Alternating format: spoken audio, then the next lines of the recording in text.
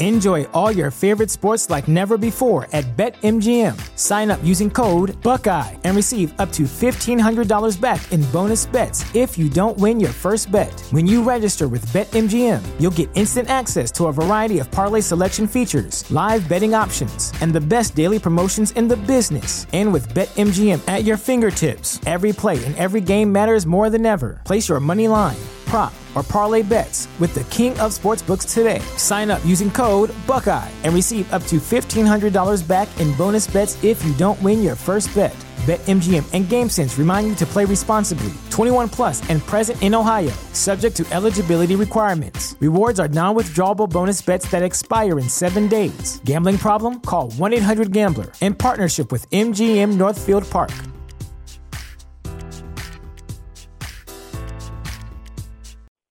You have one unheard message. Hi, I was calling Current, the influencer marketing platform, but I think I just got redirected to a bunch of people listening to a podcast. Well, anyways, I was calling Current because I was told they could help get my brand set up on TikTok Shop, and even build out an affiliate program of content creators promoting my brand, and even have those content creators go on live streams and promote my product there. Wow, I could really use Current. I also heard that the brands they work with are making millions in sales.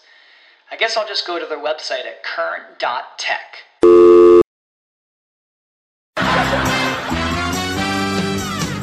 We're brothers, we're happy and we're singing and we're colored.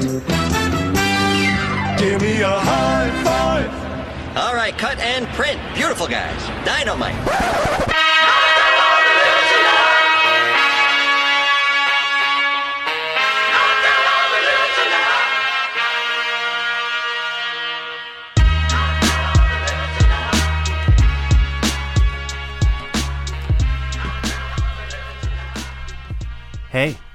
Hey, how's it going? What you doing? You running? You carpooling to work? What you doing? How you doing? How's your day going? This is Alvin Williams, joined as always by my partner in true crime, Franco Evans, and welcome to another episode of Affirmative Murder, the Equal Opportunity True Crime Comedy Podcast. Fran, what's going on, man? How you doing? Nothing much. Pretty good. How about yourself? I'm good, man. I wanted to give a quick shout out to Talenti Gelato. For those of you who aren't aware, that's the ice cream that looks like is hair gel. Yeah. Comes in that little clear jar with the brown top. Mm-hmm. They came out with this ginger green tea flavor gelato. Mm-hmm. It's in fuego, man. It's like refreshing. You take a bite of it, it cleanses your palate, but it's also tasty. So I've been diving into that for you know before you got over here to record. And those ice creams are pretty tricky. I went out to the store, 7-Eleven. You can't get Talenti just at 7-Eleven. Maybe it was like CVS. Expression. Maybe it was like CVS or something. Whatever it was, I saw them. I was like, you dumpster diving. I'm gonna try one of gelato, these. in my opinion. You know. What do you mean? CVS and 7-Eleven are more like they're more of a Breyers. Maybe you can get a Haagen-Dazs if you're lucky, but some good quality gelato, you're not getting that at a 7-Eleven or a CVS, man. But continue. Are you talking about the one that you said it comes in the? Yeah, it looks like hair grease. Yeah, I'm just saying this is limited flavors. They might have a couple of flavors at these establishments. You got to go to like a proper grocery store to get the slew of all the flavors and the variety. You're not getting the ginger matcha green tea at a 7-Eleven. But what is your point? Continue. Man, you are being like this is a whole new level. You being bougie, really? Really? I don't buy gelato at 7-Eleven. Well, yeah, because if I want the flavors I want, just continue. One flavor. What if CVS has a flavor you haven't tried before that is bomb? I highly doubt they have exclusive. Have you been though? Flavors. Have you been though? I've been in 7-Eleven and looked at their ice cream section. Did you see the ice cream that was there? I didn't. No. Me personally, I didn't see any gelato at the 7-Eleven ice cream section. I said CVS. What about CVS? Rocky Road. What about CVS? I'm sorry. What about CVS? No, I mean, you got me there. I wasn't checking for ice cream at CVS. Okay. But I feel like they have the ice cream in the big bucket with like the chocolate, vanilla, and the strawberry all next to each other. What is it called? The Neapolitan. The Neapolitan. That seems like that's more Neapolitan territory. But I'll hold judgment and continue. I went to a CVS. I didn't say I went to like goddamn fucking Mary's or something to get ice cream. What's wrong with that anyway? What's wrong with? Not saying I eat that type of ice cream anymore, but I'm not saying there's anything wrong with it. What I'm saying is the ice cream that I'm talking about. No, you're throwing judgment saying, oh, they got the the big tub of ice cream with the vanilla, the chocolate. I'm just and saying the strawberry. they don't specialize in select, catered, curated flavors of ice cream. That's all I'm saying. That's all I'm saying, man. See, these people don't know. What make me mad? What don't they know, friend? These people don't know. What don't they know? That you used to eat horrible stuff, have a horrible diet. I've told people about my McGangbang days. I don't hide anything. It goes way I don't beyond, hide anything from the affirmation. Okay, don't you dare fix your lips to say something like that about me. I don't hide anything. It go way from them. beyond goddamn McDonald's gangbangs. Go way. It used to eat Rice Krispie treats all the time. They're delicious. You used to drink Sunny D. Tastes great. Used to drink what's the other orange drink? Tang. Used to drink Tang. I did drink Tang at a point. Yes. Gross. All of a sudden you drink essential waters and all kinds of shit. Excuse me for growing and my palate changing. Unbelievable. Why don't you go ahead and continue to tell me about why Talenti Gelato is tricky? I don't even want to talk about that anymore because you disrespect CVS and disrespect 7-Eleven, which I will not stand for on this podcast. You do it again, I will walk out this door right now and shut this whole podcast down. Sit down, man. Sit down. Relax. Calm down. We'll move on. Calm down. Now, since you're the urban food specialist and sticking up for my bougie taste and everything like that, let's move on to another topic I want to talk to you about because I need you to hit the streets. It's that time again. What is the that? Chicken wars have kicked off for 2020. KFC has responded to Popeyes. They have released the double glaze crispy chicken sandwich supreme. I don't have a KFC within 50 miles of my house, so I won't That's a lie. That's not true. 50 miles? I won't be trying that. It's not 50 miles between your house and my house, and there's definitely a KFC between the two of us. So I need you to put on your hat because, as I've said, I will not be eating a Popeye's chicken sandwich or anything of these crazes unless it's for the content. And I still haven't had the Popeye's chicken sandwich, so I can't jump straight to the double glazed donut chicken sandwich supreme before having the Popeye's chicken sandwich. I think that would kill me. Do you go past the Popeyes on your regular commute from your home? It's not about that, man. I don't. No, yes or no? Yes. You do? Yeah. And you just not? No. I'm not in. I'm not. I don't believe that. I don't want it. That you don't believe what? That I haven't had it? Yeah, I don't believe that you drove past Popeyes and go, I want to try it. I don't want to try it. I would only try it for the content. I will eat it on this podcast. Why? I'm not just because I don't want to just eat it at home at watching TV. You was doing it before when it was hot. You tried? I didn't try it. You did try. I never had the Popeye's chicken sandwich. You tried. You tried to go and get one is what I'm saying. I didn't get it though. But you tried though. But now I can just get it. No, I don't want it. Now all of a sudden you've been bougie saying I don't want to try it anymore because of content. This is unbelievable, man. I don't want to try it. This is what happened to you?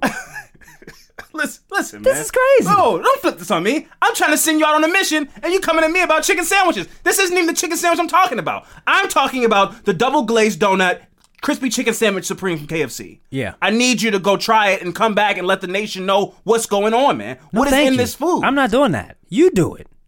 I can't risk my system like that. I haven't had the Popeyes chicken sandwich yet. I can't just jump straight to level 9. So you want me to go try it? You've already had the Popeyes in your system. Your body's ready for it. No, thank you. I'm a respectfully decline that. I'm not that mission. I'm not doing that. You don't like glazed donuts? I don't like glazed donut with chicken in it in between it. How do you know till you try? Well, you try it. I'm not trying. No, thank you. Sorry. If that put a hole in your plans, because I'm not doing it. I don't know where KFC is. I need you on the front lines, man. I can't. You can't take a hit for the team? No, you do it, man. I haven't had the Popeyes chicken sandwich. My system wouldn't be able to take it. That is an awful excuse. It wouldn't be able to take it. It's too much. Nice try, but I'm not doing that. Sorry. I'm not trying. What happened to me? I'm not trying glazed donuts. This is who you guys root for? He won't even put his life on the line. You want me to try for the squad? No. You want me to try this? This is crazy. This unhealthy glazed donut with chicken in between it? How do you know it's unhealthy? Why don't you try it then? Because I haven't had the Popeyes chicken sandwich. That doesn't make any sense. I can't just jump levels, man. My system is not ready. No, look. I tried the Popeyes. There's levels to this. No, I tried the Popeyes chicken sandwich. It should be your turn to try the KFC chicken sandwich. I don't have a response to that. That's a deal. I don't have a response to that, man. That's a deal. Can you try it? Right now, on the podcast, say you would try it. I will try it on the podcast. I tell you what, if in the next episode or two, if you pass the KFC on the way here and you bring a donut sandwich here, I will eat it on the podcast. That's impossible.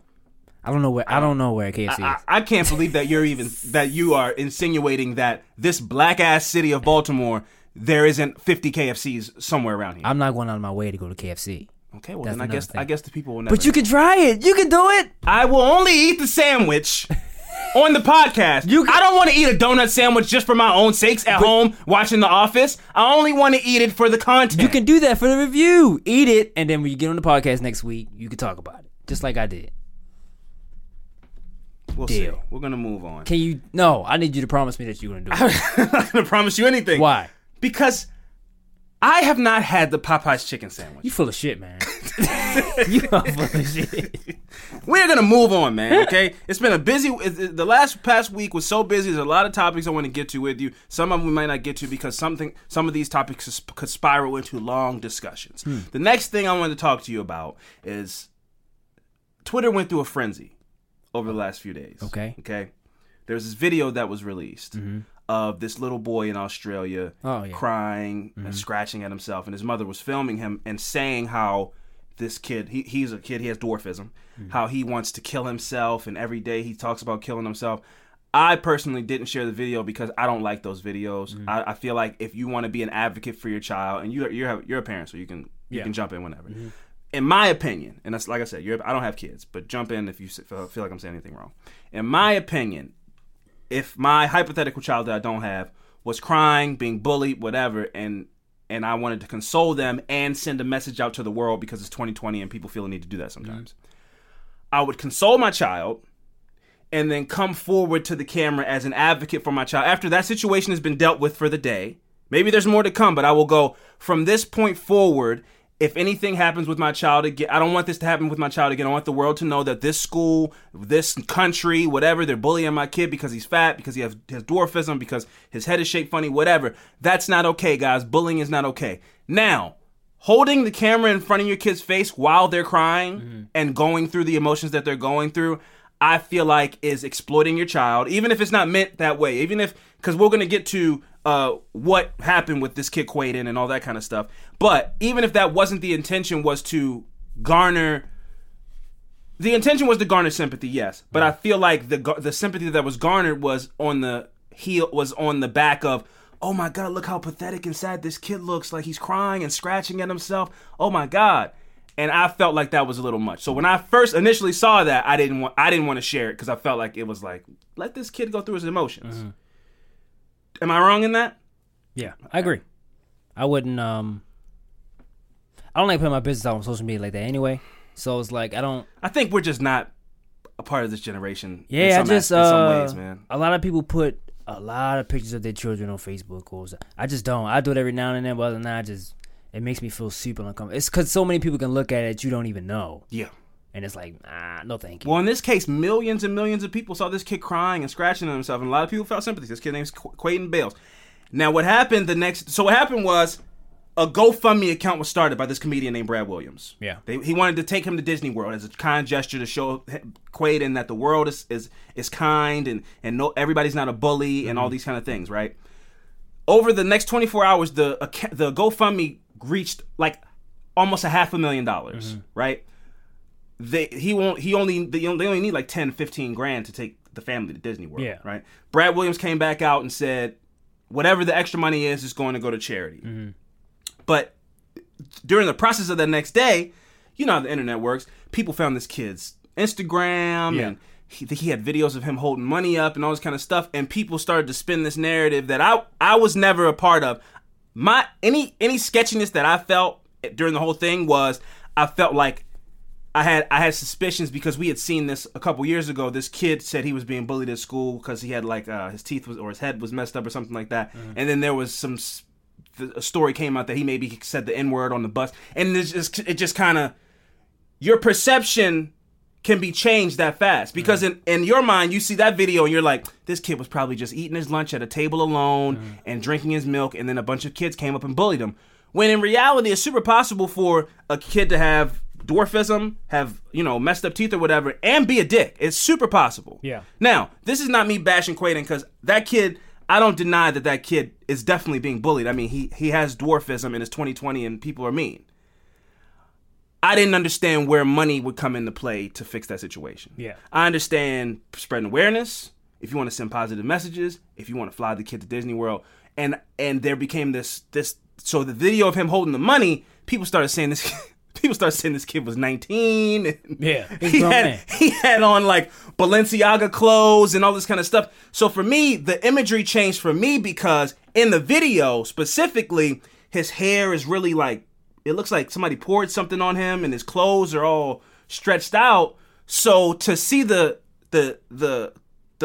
juxtaposition of him being the 20-second video of his like slideshow of his drip is crazy. It looks nothing like the kid in the van. Those don't like he's getting bullied. It looked like to me like he was a social media personality in Australia. Yeah. That doesn't mean he's not being, I don't want to say he's not being bullied. He's a kid with dwarfism. But he, and confidence can be false. I think it's different in his times now. Confidence can be false. But I agree with that part where I feel like, maybe I'm wrong, but I couldn't see somebody coming and pushing a fucking dwarf kid down on the ground and everybody's like, yeah, kick his ass. Now, social media bullying, I feel like these kids are doing more of that these days. Again, I could be wrong. I don't want to say this kid isn't being bullied. I don't believe that. But when I saw the initial video of him looking, he looked tattered and sad. And then you see these, and again, confidence can be false. But the drip in those pictures was crazy. Yeah. He had Louis Vuitton shoes and Yeezys and all these kind of things. And I understand it's that generation, like everybody fronts on social media. Mm-hmm. I understand that. You can have 5 dope outfits and photograph them in certain ways and it looks like you just living the best life, Yeah. So I don't want to say that's where my idea of like this it seems fishy came from, because it just was such a it was a drastic contrast of him in the pictures and him in the van. Yeah. And I just felt like maybe his mom was taking advantage of her child. Nothing on him. I didn't feel like he was doing anything wrong. He's just being a kid. Why wouldn't a kid who's a dwarf have a fucking Is he a kid? He is a kid. He's 9 years old. He is 9 years old. That is not I didn't want to, because I came out and spoke about it with some speculation, but I wanted to make it clear right here, like, I don't think he's not a kid. Like, this isn't the Orphan movie, you know what I mean? Like, he could not be a kid. I mean, anything's technically possible, I guess. I mean, that's what I really fell into that pretty hardcore. Well, he was using N-words and stuff, and that was like, when did you see that? That was a video on Twitter. Oh, wow. That's what I mean, you know what I mean? Like, that's why I always have this hard time with the whole bullying thing, because when those kind of videos come out, you're only seeing one side of it, right? I know plenty of kids who have been addicted to me, and then when I step up and check them back, now they're crying and they're telling on me, and I'm the bad guy. So I don't know if people are making fun of him for dwarfism, or maybe they were like, maybe he was trying to flex on somebody, and they were like, fuck you, or said something mean to him, but it doesn't necessarily mean he was sitting in a corner reading a book and a bunch of people came up to him. Yeah. And it's a weird situation. It just was such a weird twist. Yeah. To go from like the whole world it's like almost that video of him being bullied caused the internet to double bully him, because everybody was, saying he's a man and he's 18 and he's a scammer, and him having the money photos. It was a really funny twist to a sad story. It's just how I feel like me and probably you is different the way I'm on social media. The way I'm on social media, I think it's way different than anybody else. I see stuff like that and go, well, I mean, what can I do? You can spread awareness. Bullying is wrong. Get bullied. Yeah, people get bullied all the time. And why should we focus on this one person who, just because his parents put it on social media? I don't understand that. Yeah, I don't. The whole when we see call to action of the world stopping and but when we see stories that bullying, the ones that affect me is the one goes, yeah, this 8-year-old killed himself. Yes, because of that's different. But you put in a video of you crying and there's no context around that. You just asking the kid questions about him being bullied, and then somebody does the digging on social media. I don't know whoever that is. They need a job or something, but they put up like, wait, look at this guy, and then it's like a whole different perspective on this same person. It's like that's when I go, what happened? Yeah, and that's when posts come up like we wasn't part of it because I wasn't. Didn't donate to anything because what would money? Yeah, and again, when those pictures come out, it's like and social media can be super fake. But it looked like that kid, if he wanted to go to Disney World, he could go to Disney World. Yeah. I could be wrong. Again, you could have 5 dope outfits and little kid clothes cost less money and a big wheel G-Wagon doesn't cost the same amount as a real G-Wagon. Yeah, but he but looked still. pretty. He looked pretty drippy. He had like custom clothes, had like little homie on him. Yeah, but what I'm saying is, in these times now, he's not getting. If that's his life all the time, there's no way he's getting bullied. He too clean to get bullied, man. Unless it's jealousy. I mean, he was pretty. That's what I mean. That's what I mean. It was such a different. It was like two different people. Yeah. Because you remember I Know Fucking Baby? Remember that dude? His name's P.O. He had a show on BET. Yeah, that dude's hilarious. Yeah, he had a show on BT. I don't watch BT. So well, he had like a couple of shows. I think Yeah. he was in I Got the Hookup too. Yeah, he was hilarious. Yeah, That movie came out. Didn't see yeah. that. He's like 25 years old. Yeah, he's hilarious though. In this day and age, social media is a currency. Yeah. And if that kid is popping in Australia, people, like you said, I don't know if people are bullying him for being a dwarf. Yeah. I need to know. I think you see the picture or you see the video out of context. We don't know what happened. And the mom isn't really saying they're bullying him because he's a dwarf. Yeah. He just is a dwarf, and we're assuming that. Yeah. And I saw a later video where she says not only because of that, but because he's Aboriginal, and that made it a race kind of thing, and that's fully understandable. I understand the geopolitics of Australia is not something I'm well versed in, but I understand that there's a racial divide in the country. But that 24 hours was a hell of a spin. It went from this kid, we all fill in our blanks, but it looked like he was a poor little kid. Maybe somebody poured something on his head. And then next thing you know, you see this slideshow with Migos music playing, and he's got on Balenciaga t-shirts and Louis Vuitton shoes and stuff. So it was an interesting 24 hours. I don't want to sit here and I'm not saying the kid wasn't bullied. I'm just saying $300,000 isn't gonna fix that, And if we are just if I'm working under the guise that people said, well, the comedian said the rest of the money is going to go to some kind of charity, so we're donating to the charity. I don't believe that. I believe the rallying call got built up and everybody wanted to give this kid $10 because he got bullied. Yeah. And I don't think money is going to solve that. The only thing that can solve that is awareness. Well, and when you start getting awareness, that's when you get the full story. Yeah. And I'm not saying we got the full story because, again, there's people out there that thought the kid was 18. I think he's a kid. I don't. But I think with all that money, he got some more money to buy whatever. You can go wherever trips. You can go wherever he wants to go, man.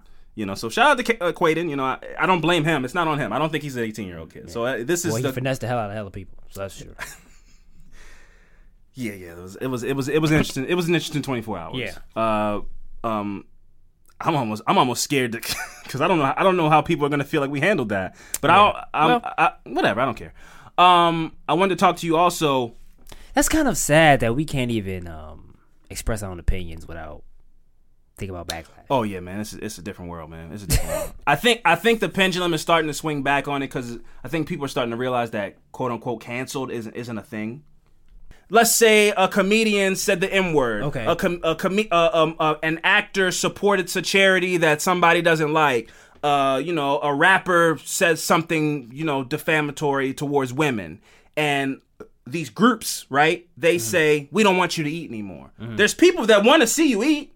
Mm-hmm. If you do a concert here, 30,000 people will come to the concert, but you're not allowed to perform at this venue anymore because this group that has a loud voice doesn't want you to perform there. Okay, the thing about that is I was thinking about this the other day. My thought on that is the reason why I don't like that is because if somebody goes, okay, for example, if a comedian says the N-word and his manager or whatever drops him because of that or whatever. That's his choice. That's his choice, but I don't like that because his manager could go, I thought it was hilarious, but I don't it's hurting my bottom line if I stay with That's what it's all about. Most of the time it's about that. In a lot of these cases it's not the person, the company who he's advertising for, the manager, whoever. It's not necessarily that they were offended by what happened. They don't want to be lumped in with the backlash. Yeah, but also that also feels to me like I can't trust that because it goes to me. If that happens, it's like y'all only doing that because of this situation. Yeah, and it's like it didn't really offend you. It's not. Yeah. It's like okay, we disconnecting ourselves from you from what you did, and I'm trying to figure out what I'm trying to say. We trying to disconnect ourselves from you from what you did, just so we can shut the people up. Yes. Yeah. So Yeah. I just don't like I'm, that. and I'm not a fan of that. But that goes a lot of ways. I'm going to use a couple of names specifically because I think I need to use them in order to make my point. So there's these conservative voices, right? The guys like Ben Shapiro and Dave's I can't remember his name right now. Anyway, even the gun girl. No, you know Caitlin Bennett, that girl who everybody she shows up on campuses. She's this little white girl, and she just is like, why do you guys think men should be allowed to use the women's bathroom? She's an agitator, right? Yeah. I don't think the answer to those people is shut them up, don't allow them to speak, drive them into these taboo spaces where people who share their stupid thoughts can all rally together and build a huge fan base and put money behind these people, and there's nobody there to check them. I think the only way to defeat stupid thought is to have a logical debate and destroy their points publicly on a stage. I don't want to see Caitlin Bennett getting dirty diapers thrown at her when she goes on college campuses. I want you to get your best, most intelligent person who disagrees with her stupid ideals, get a stage and 2 microphones, and shut her ass down in front of everybody. And then throw diapers at her after you make her look stupid. Yeah. And people who like her can hear her sound stupid. Yeah. You know? Ben Shapiro is like, he's against gay marriage because it's in the Jewish Bible or whatever, and he said he has gay friends, he would never go to their wedding. Get your smartest person, go on a stage against him for the points that you think he makes that are stupid, and destroy him publicly. Own him. Because that's what they do. They come out and they find the dumbest people that they can that are pro whatever, pro climate change, or pro, like, you know, the Green New Deal and pro whatever. They bring them out who they don't really know anything. They just read bullet points on Facebook and they say their little bulletproof Facebook point, and Ben Shapiro or whoever these conservative people are, they make them look stupid in front of their audience. Yeah. And then people go, yeah, man, left-wing people are idiots. Bring your smartest person to Ben Shapiro. Bring your smartest person to Caitlin Bennett the next time she shows up on some campus asking racist and sexist and transphobic questions, and shut her ass down with logic in front of everybody. Not just yelling at her and not letting her talk and calling her stupid and saying her hair's ugly and saying she shit on herself, which is hilarious and might be true. Those things are all funny. But the way you really shut her down is with logic. You can't just shut people up because nobody shuts up. You can go on Patreon, you can go on YouTube and have an account where only people, where only people who think you're intelligent follow you. And then you end up in an echo chamber. Imagine being in a room full of people who all love the Popeye's chicken sandwich, right? There's no contradiction to it. There's no negative side. So all you guys are just doing is yelling like, Popeye's chicken sandwich is the best sandwich in the world. Like, how could you not like the chicken sandwich? And there's nobody there to go, well, I don't know, man. This new double glazed, crispy chicken supreme it's a pretty good sandwich. Yeah. There's no alternative speech. You're just talking to each other, and you all have the same thought. Thoughts can't grow that way. Yeah. You just stay with the same stagnant little half-formed thought that everybody agrees on. It can't develop if there's no pushback. So that's my message today. Just talk to people, man. If you have differences of opinion, the one thing I don't like is trying to convert somebody, like beat somebody down with your belief, right? But having an open dialogue, and at the end of that you go, I hear your point, and you heard mine, and we still disagree, but at least we got it out. Yeah. The end of a conversation doesn't always have to be, I now have beaten you, and now you're on my side. Conversation doesn't go like that all the time. Or you're wrong. Or I've been, you know what? Or I've been converted. I thought a thing. Yeah. I spoke to you, and now you've changed my mind or lit a spark in my mind to make me go home and go, yeah, I mean, shit, maybe the Popeye's chicken sandwich isn't all that good, Yeah, that's fantasy, though. People go, I'm right, you're wrong, and you go fuck yourself, and then I'm going to go back to what I was doing, and you go back to you being wrong and stupid, and then that's that. That's the world we live in. I hope to live in a world someday where you can have a conversation. You can have a conversation, and asking questions isn't, if you say it the wrong way, you're not immediately the bad guy and all these kind of things. I just am not a fan of that. It's like everybody want to be the smartest person. Yeah, it's a lot of that. And they want to catch you not being smart. Yeah. So even if you're asking a legitimate question. Hey, man, why is it this, that, and the third about your certain group of society? Why do you guys do this that way? Or what does it mean when this is that? And it's like, it's not my job to teach you about my culture. How about you go pick up a fucking book? And it's like, well, I'm trying to have a conversation and learn. No, it's not my job.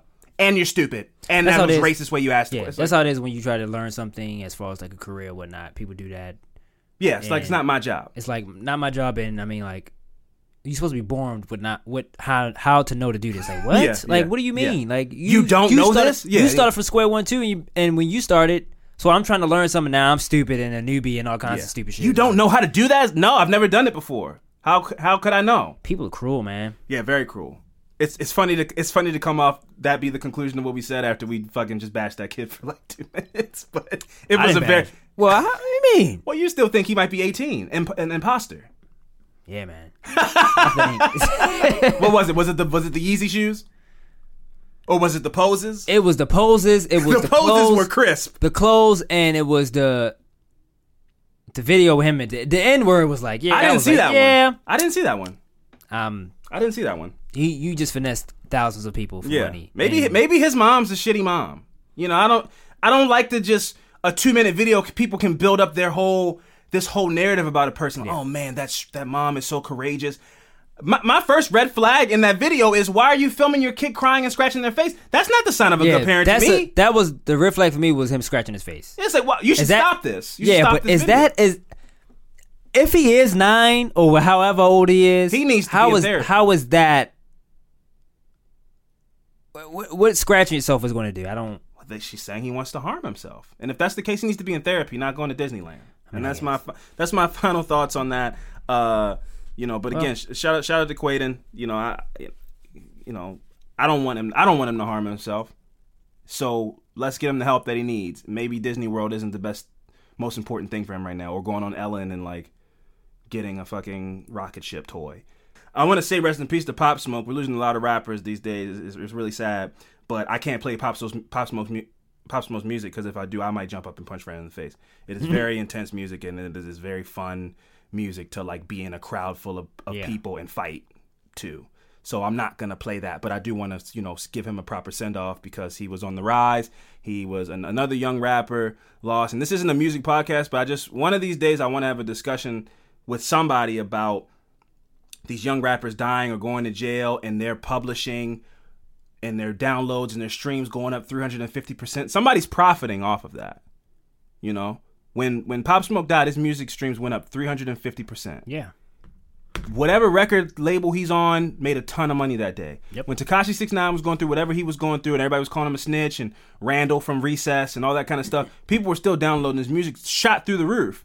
People are profiting off these kids going to jail and getting murdered. And that's not cool. Yeah. I mean, you can't control somebody's lifestyle, but that was just a messed up situation, man. I really, I said I was gonna play the song, but I just really want to get this thought out.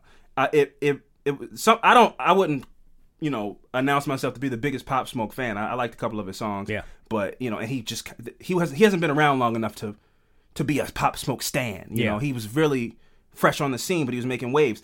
And the saddest thing about that to me is he's from this grimy neighborhood in Brooklyn, right? His career starts to pop. He gets on a plane. He's living in Los Angeles, California, living his best life, having a good time, and he gets murdered on the cusp of going to that next level, 5,000 miles away from that neighborhood that he fucking had to claw out of, where very few people make it out of. Yeah. And he got murdered looking at a sunset in fucking California. Yeah. The most beautiful place in the world, So there's just something about that that's just so sad, because we always talk about it here all the time. It's like, when you start to blow up, Nipsey, you can't stay there, man. You just can't.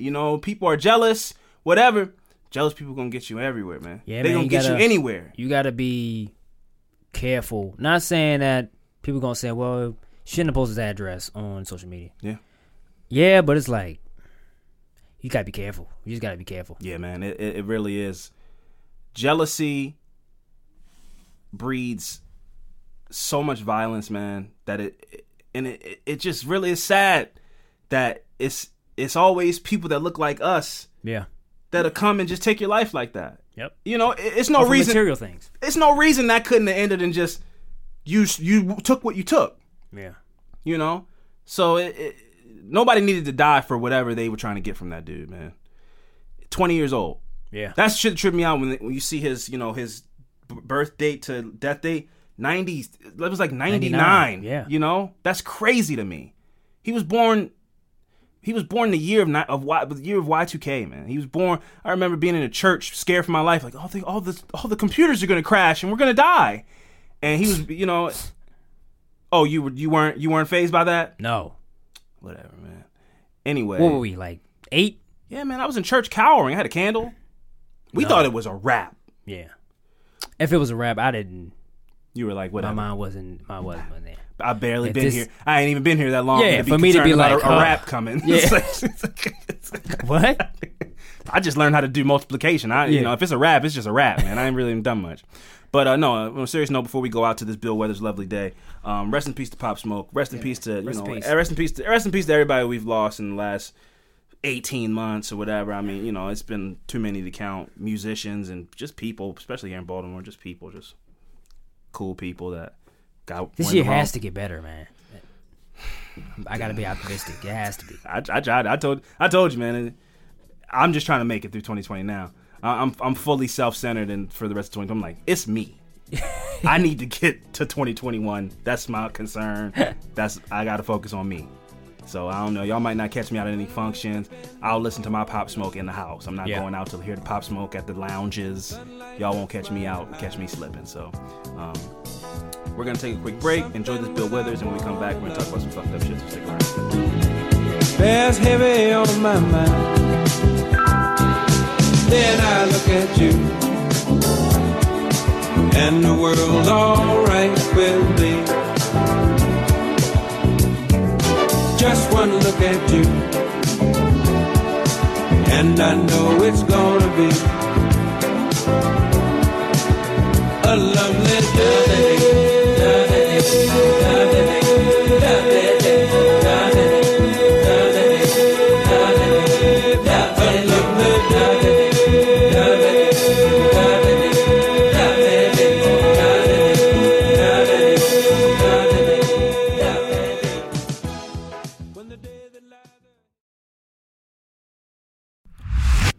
All right, and we are back, Fran. I believe it's your turn to go first this week, so do your thing, man. Okay.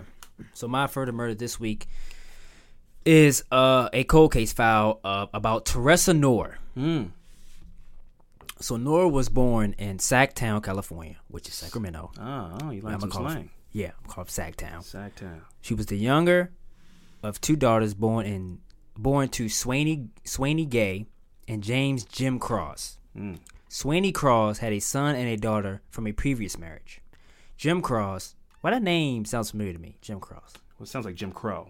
Maybe that's why. That's why I kind of, when you said Jim Crow, I was like, what? And you said Cross. I was like, oh, okay, cool. All right. It's like, where is this going? Yeah.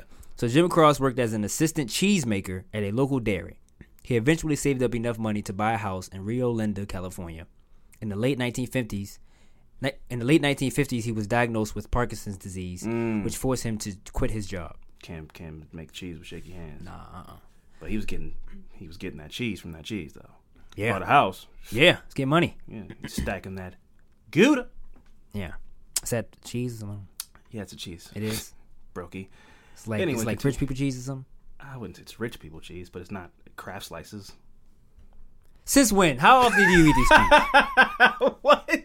What? How often do you eat these cheese? How often? Go in my crisper right now. You'll find goat. You'll find some Gruyere. You'll find some nice brie cheese. I don't have any Gouda right now, but I got cheeses, man. I got cheese on deck. I got a selection of blue. Yeah, I'll see when I leave here. I got a selection of blue. Yeah, because all of a sudden you eat these fancy cheeses. Oh my God! Like what? Where was I? Okay, yes. He was diagnosed with Parkinson's disease and was forced to quit his job. So he developed depression and reportedly took his frustrations and anger out on his family, which I would too. Just going through stuff like that in life would just fuck you up. Again, and also just to like take a side note, now, if this was 2020, you see a video of this guy who was a cheese making, thing, and then he got Parkinson. The whole world, oh my God, it's so sad. But he goes home and beats his kids, Yeah. So I'm just saying, these little snippets into people's lives, you can't create your own little fantasy narrative around what's going on because you don't know what's going on. Yeah, I feel like that's a perfect example. Like, I mean, what do you mean though?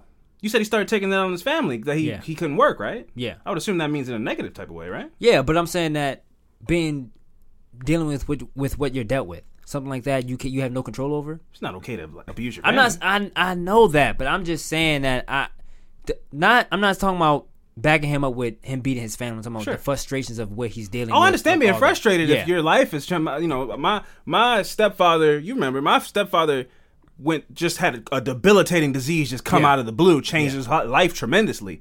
But if he would have tried to come at my mom crazy, I would have fucked him up in that house. Yeah. I don't care if he uses a walker or whatever. Like, calm down. We can talk about it and, we can cry together and be upset about whatever. But when you start trying to hit people or anything like that, you're gonna have to get sized up and dealt with.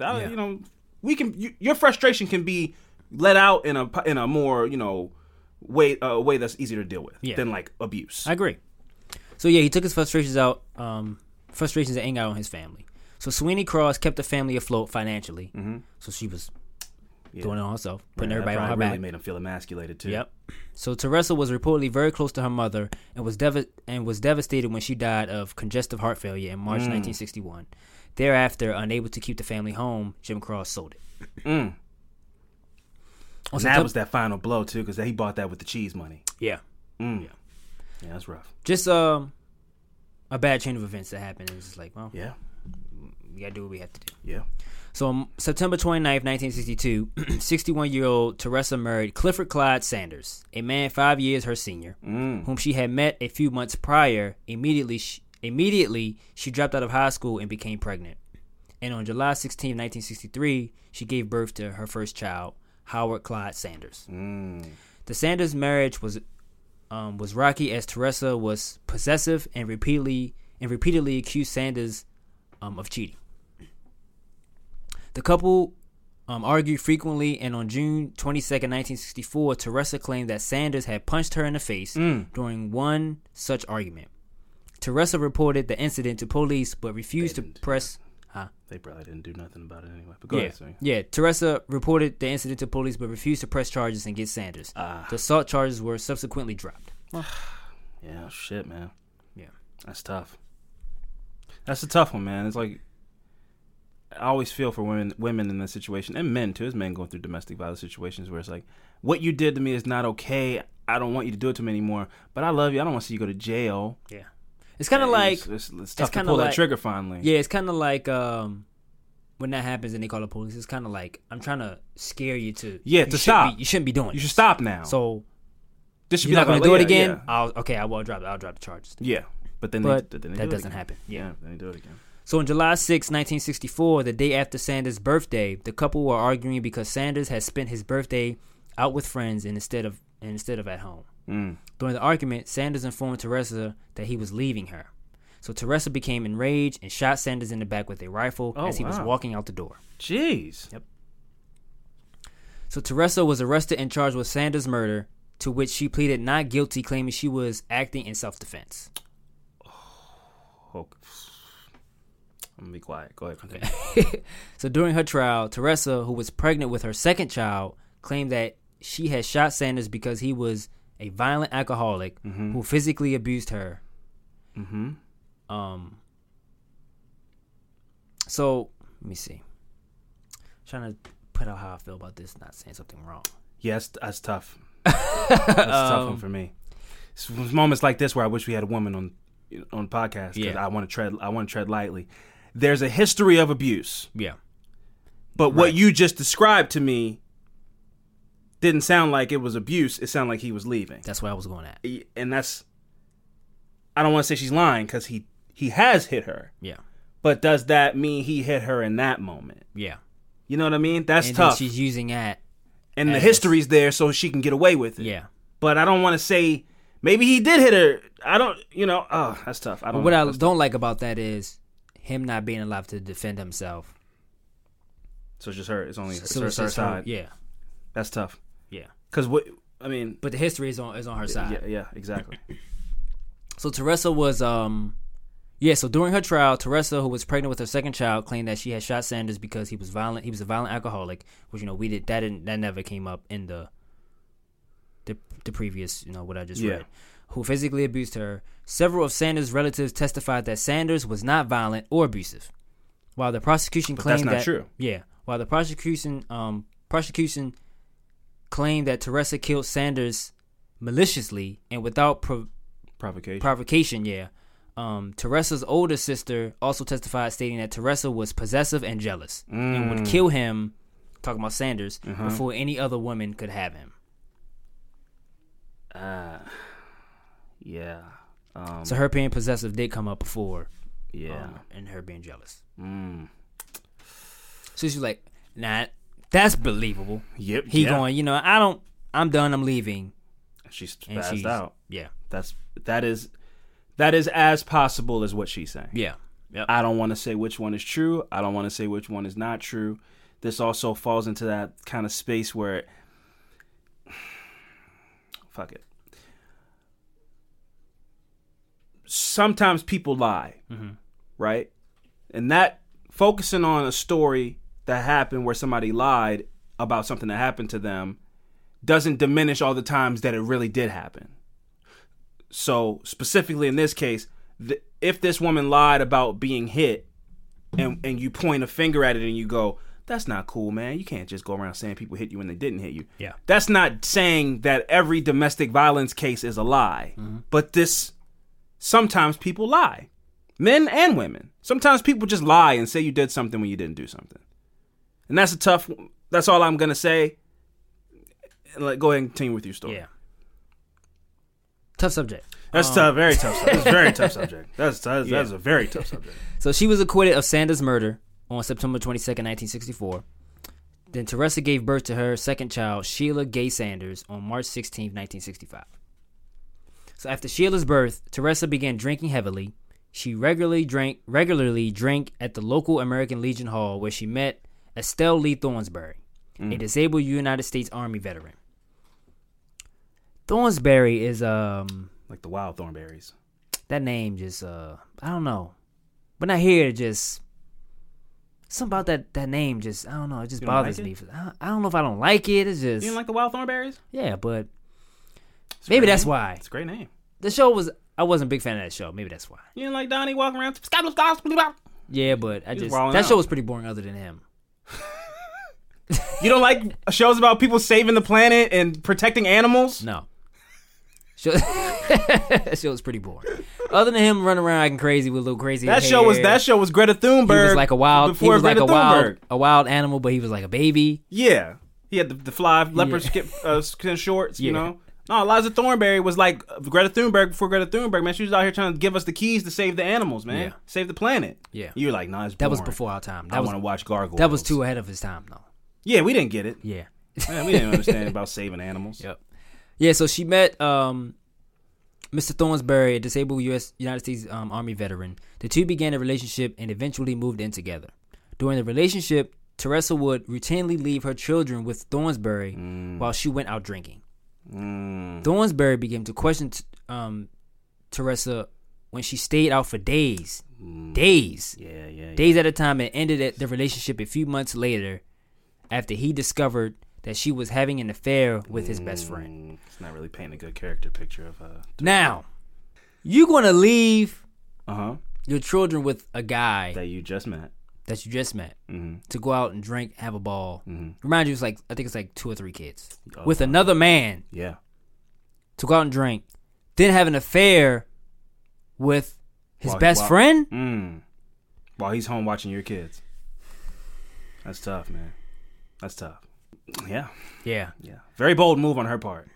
Very bold. And she just beat a murder too, so she's feeling on top of the world. Yeah. She's going out getting lit, fucking off on anybody she sees, going out, leaving her kids at home. She's having a ball. She's celebrating that. Did you see OJ post? Did you see OJ when he beat that murder? Nobody did. OJ beat a double murder. He went down to Florida, was dressing up like a pimp. He was having a ball. A whole ass murderer. That shit is wild, man. I don't know if he. Not to get off to sidetrack, but I want to know if the guilt is bothering him now. Now he's probably just like, it's not that dude is a psychopath, man. Not at all, man. He wrote a book called "If I Did It," man.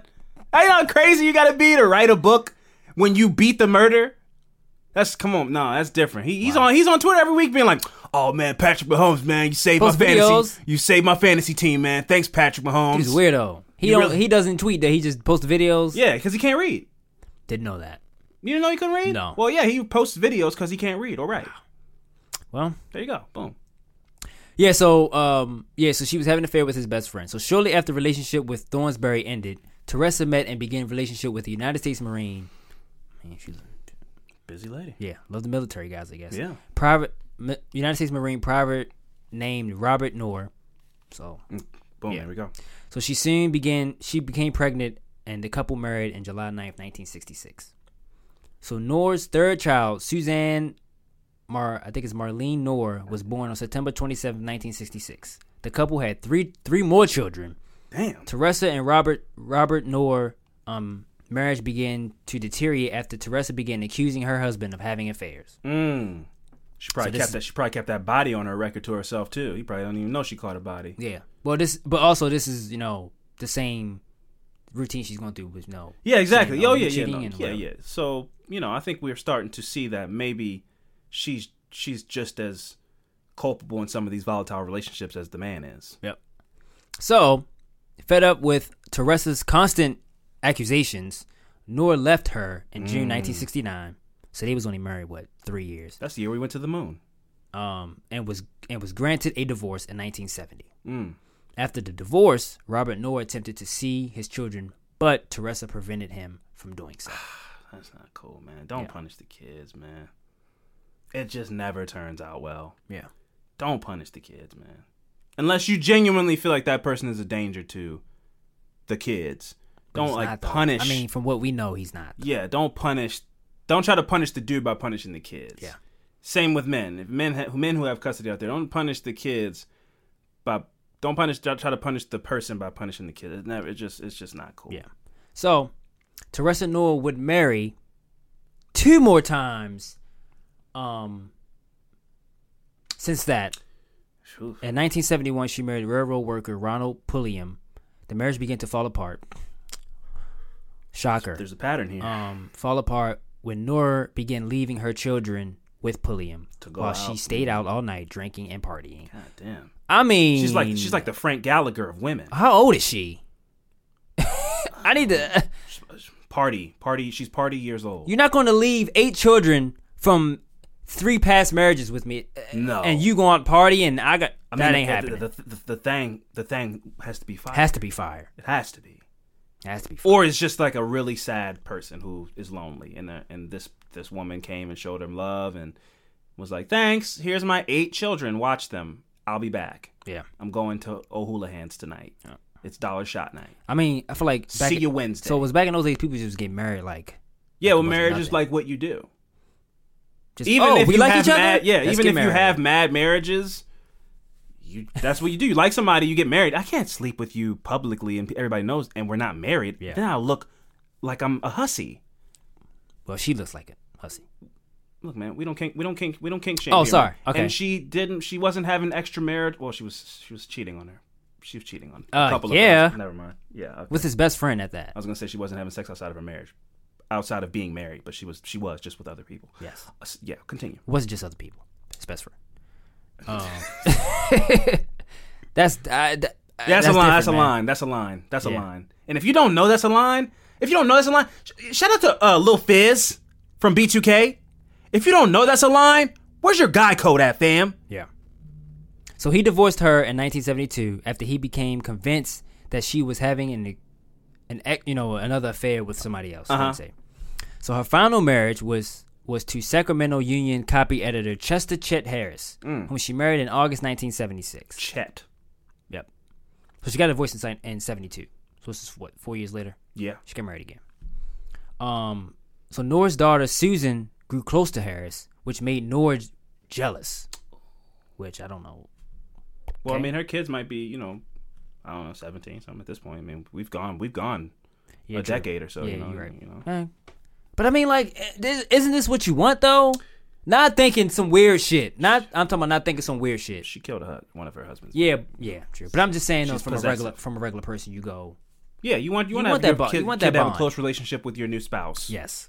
If you're not off your rocker. Right.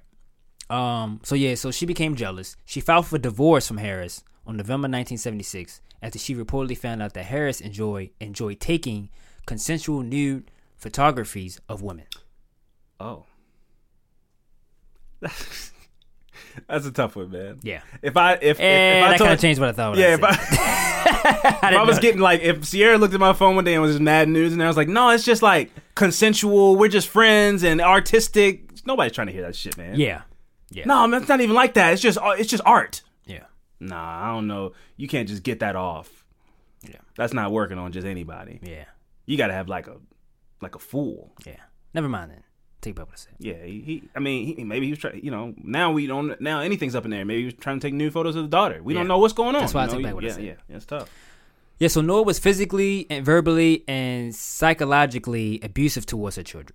After her fourth divorce, her alcoholism and abusive behavior escalated. From where it was? Yeah. Jesus Christ. So she also gained a tremendous amount of weight and became quick-tempered and reclusive. So now she's sturdy. Yep. Sturdy and angry. That's So a dangerous combination. Yeah, I'm so picturing Bobby Boucher's mom in Waterboy. Yeah. Kathy Bates. Shout out to Kathy Bates. The Range. Sorry. So she disconnected the home phone and would not allow children to have visitors. So this is already going down wrong. Yeah, that's crazy. She's isolating her children. Make it worse. Nora and her children lived in Orangevale, California for many years before moving into a 2-bedroom apartment in Sacktown. Nora's eldest son, Howard, reportedly left home. I like that name. Howard, yeah. Before he left home before the move to Sacramento. According to neighbors, the apartment was filthy and smelled of urine. Neighbors also noticed that the children, whom Nora never let go outside, seemed fearful, nervous, and high-strung.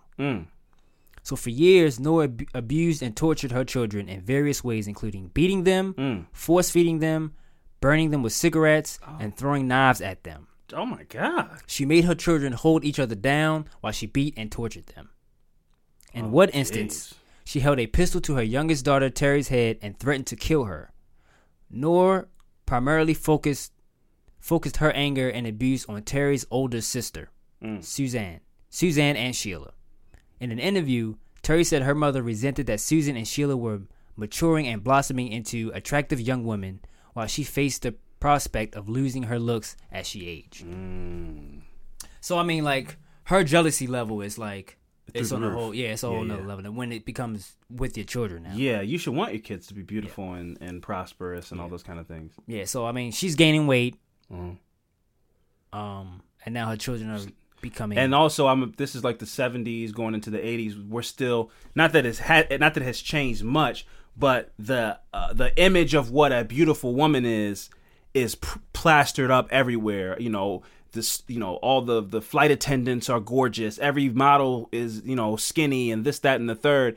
And so society is like, oh, she's fat. Oh, she's old and fat and unattractive. And so you feel that pressure on top of your kids are pretty. Yeah.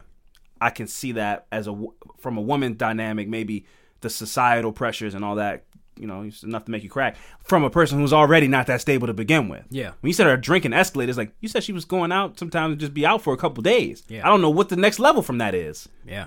She was holding it up at one point. Yeah, man. Yeah.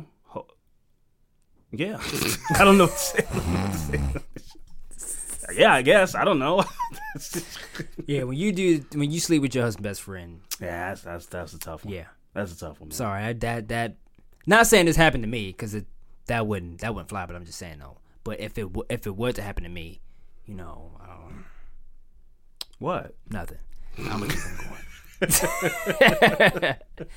on going. So she became jealous that her children was becoming these beautiful young women as they was growing up, and she was getting older and gaining weight and didn't look as attractive.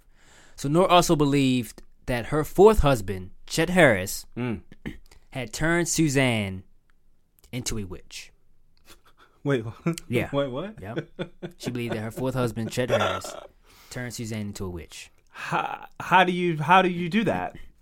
I don't know. This guy had never seen Charmed or Sabrina the Teenage Witch or anything. First of all, you can't be turned into a witch. Either you have a drop of witch's blood or you don't. It's not a thing you can be. You cannot be made into a witch. You can be made into a vampire. You can be made into a werewolf. But you either are or you aren't a witch. Lore. Yeah. What's her first name again? Her first name is Teresa. Yeah, Teresa. Noor. How about, hey, Teresa, here's your tip. Why don't you go watch fucking Charmed, okay? Why don't you go ask the Hollowell witches about who turned them into witches? Genetics did. Sorry, man. I don't like when people mess up folklore and things like that, okay? You either are a witch or you aren't. All right. Amateurs. Finish? Yeah. Okay. Yeah, so she believed that her husband turned Suzanne into a witch. So Suzanne received the worst of Nora's abuse. After one, she thought she was a witch. Yep. So after one severe beating, Suzanne ran away from home. Yeah, you should. Run. Fuck it. As far away as possible. You can't do worse than what situation you're in. Yep. So she was picked up by police and placed in a psychiatric hospital where she told staff that her mother abused her. Like, I'm not the crazy one. My mom is. I'm a witch. She's beating me. I don't need to be in here. So Noor denied the abuse claims and told the hospital staff that Suzanne had mental issues. Ooh, and she's the adult. Yep. She probably knows how to, like, real seasoned alcoholics know how to put on a tie or a nice dress and go, whatever do you mean? Yeah. Oh, so she went in there and just threw Suzanne under the bus. Yep. So authorities did not investigate the matter further and released Suzanne back into her mother's custody. Noor punished Suzanne for running away by beating her while wearing a pair of leather gloves. Oh my God. Was she a hitman? I don't know. Jeez. Put some leather gloves on to fight somebody? Yeah. That's the next level. So she also forced her other children to take turns beating their sister. Oh my God. In the subsequent weeks, Noor handcuffed Suzanne to her bed and ordered her other children to stand and watch over her. This sounds a lot like a story that I did a few months ago about this woman took custody of 2 kids because the dad had to go somewhere, and she had her kids torturing this girl and burning her with coat hangers and all this kind of stuff. They made her stay in the basement. Oh yeah, this is reminded me of that story. Yeah. So she had other children watch over her. So Noor refused to let Suzanne leave the house and forced her to drop out of school. Noor also pulled her other children out of school, and most of them never advanced past the 8th grade. So, since what I've been reading, she's using her other children to be her assistants in this abuse she's doing to Suzanne. Yeah. So far. So in 1982, Noor became convinced that Suzanne was casting spells on her to cause her to gain weight. Oh, come on, man. Yeah. How about put down the Quaker Oats? Yeah. You know? Come on, man. This woman is delusional. Yeah. It's your fault I'm gaining weight. Yep. So yeah, she was a witch, so she was casting spells on her to gain weight. So Suzanne denied doing so, but Noor became angry and shot Suzanne in the chest with a .22 caliber pistol. Her own daughter. Yep. The bullet became lodged in her back, but Noor refused to allow Suzanne to seek medical attention and left her for dead in the family bathroom. Suzanne survived. What? So Noor began to nurse her back to health and allowed her other daughters to aid Suzanne as well. She survived and didn't go to the hospital? Yep. Wow. She wouldn't let her go to the hospital. But that's crazy that she survived in the house. Yep. In a dirty cat piss smelling house. Yeah. Hopefully cat. And then she became a nurse and then healed her back to health and got her other kids to take care of her until she's 100%. So Suzanne eventually recovered without receiving professional medical treatment. That is amazing. That's impressive. Even it's super fucked up to do. Yeah. But wow. The range. And she's doing it all, man. Is there anything she can't do? Right. She fucks. She drinks. She heals bullet wounds. And she shot 2 people now that we know of. Yeah. And she got away with murder. Yep. Your faves could never. No. So in July 1984, Noor and Suzanne got into another argument, during which Noor stabbed her daughter in the back with a pair of Suzanne scissors. again? Suzanne is a witch, man. She's casting spells on Noor for being fat. Is that what you believe? No, but this is her. Oh, you're I'm saying- in oh, Nora's shoes, and this is why I'm doing this. And I shot her, and she lived. Yeah. So she's a witch. That's crazy to say. That is a crazy. And then she stabbed her with some scissors. In the back. Yep, pair of scissors. So I'm 100% sure that Nora started this argument with Suzanne. Yeah. So fucking. She's drunk. yeah. Fucking bitch, witch. Fucking making me fat. And she's like, Mom, I haven't done anything Yeah. to you. Yeah, you fucking. What's that over there? Stab. Like you know, she like fucking made her look. Yeah. Stabbed her in the back with some scissors. Come on, bro. So Nora again refused to allow Suzanne medical treatment. A few weeks after the stabbing, That got infected. That had to get infected. a few weeks after the stabbing, Suzanne, fed up with the abuse, decided to move to Alaska. Suzanne got it. Was that an option at any point in time? Yeah. I pictured her being chained to a bed or something like that. She decided to move to Alaska. Fuck it. Nora agreed to let her go under the condition that Suzanne allow her to remove the bullet from her back so it cannot be sorry? used. I'm gonna read it again. Nora agreed to let her go under the condition that Suzanne allow her to remove the bullet from her back. Oh, she's not qualified to do. Yeah. She wasn't qualified to how she got her. I don't know. You want to do surgery on me now? No. So Run, jump out of a window. she did medical treatment but didn't take the bullet out of her back. She left a bullet in her back. Yep. And now she wants to go and get it She wants to get the bullet out of her back to keep the evidence, or what is the so she reason? cannot use as evidence in the Oh. event that Suzanne reported the abuse. So Suzanne reluctantly agreed. I'm not agreeing to that. No. You don't know how to do. What are you going to use? Some house knives? Yeah. She's going to use some scissors that she stabbed her in the God. back with. So Nora gave Suzanne, was it Maloril capsules? Some kind of like something to put her out. Yeah. Liquor and an anesthetic, which caused Suzanne to pass out. No, that's not a good combination of things. Yep. So she played her. So Suzanne, so got her to Suzanne to pass out. While Suzanne was unconscious, Nora ordered her then 15-year-old son Robert to remove the bullet with an X-Acto knife. Oh. Yeah, with an X-Acto knife. Suzanne awoke the following day in immense pain. Oh. Over the following days, she developed sepsis and became delirious. I'm surprised she didn't develop that Earlier. or something from the scissors. Yeah. Or The bullet whatever. wound. Suzanne's a trooper, man. God bless. Jesus Christ. So Nora attempted to treat her with ibuprofen. I just like reading it that way. I don't know that one. And antibiotics. The treatments were ineffective. Duh. And Susan's condition continued to decline. I mean, Go to a hospital. She needs to Yes. go to a hospital, man. So on July 16, 1984, Nora packed all of Suzanne's belongings in trash bags, and after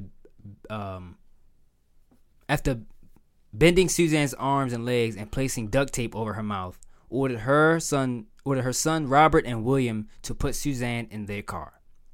They drove her to Squaw Valley, where Robert and William placed her on the side of the road. Stop. On top of the bags containing her belongings. Oh, that's gross. Nora then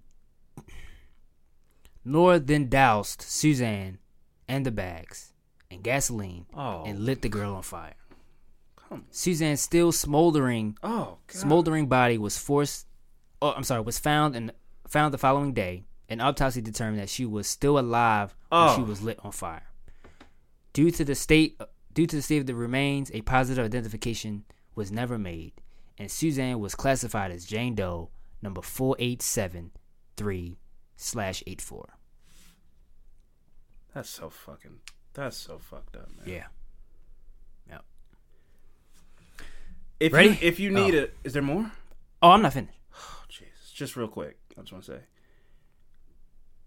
If there's, and I could be wrong for this point of view, but like, I don't think men could be pro-choice or pro-life, but the reason among many that I'm pro do whatever you want as a woman is because not everybody that can get pregnant should have kids.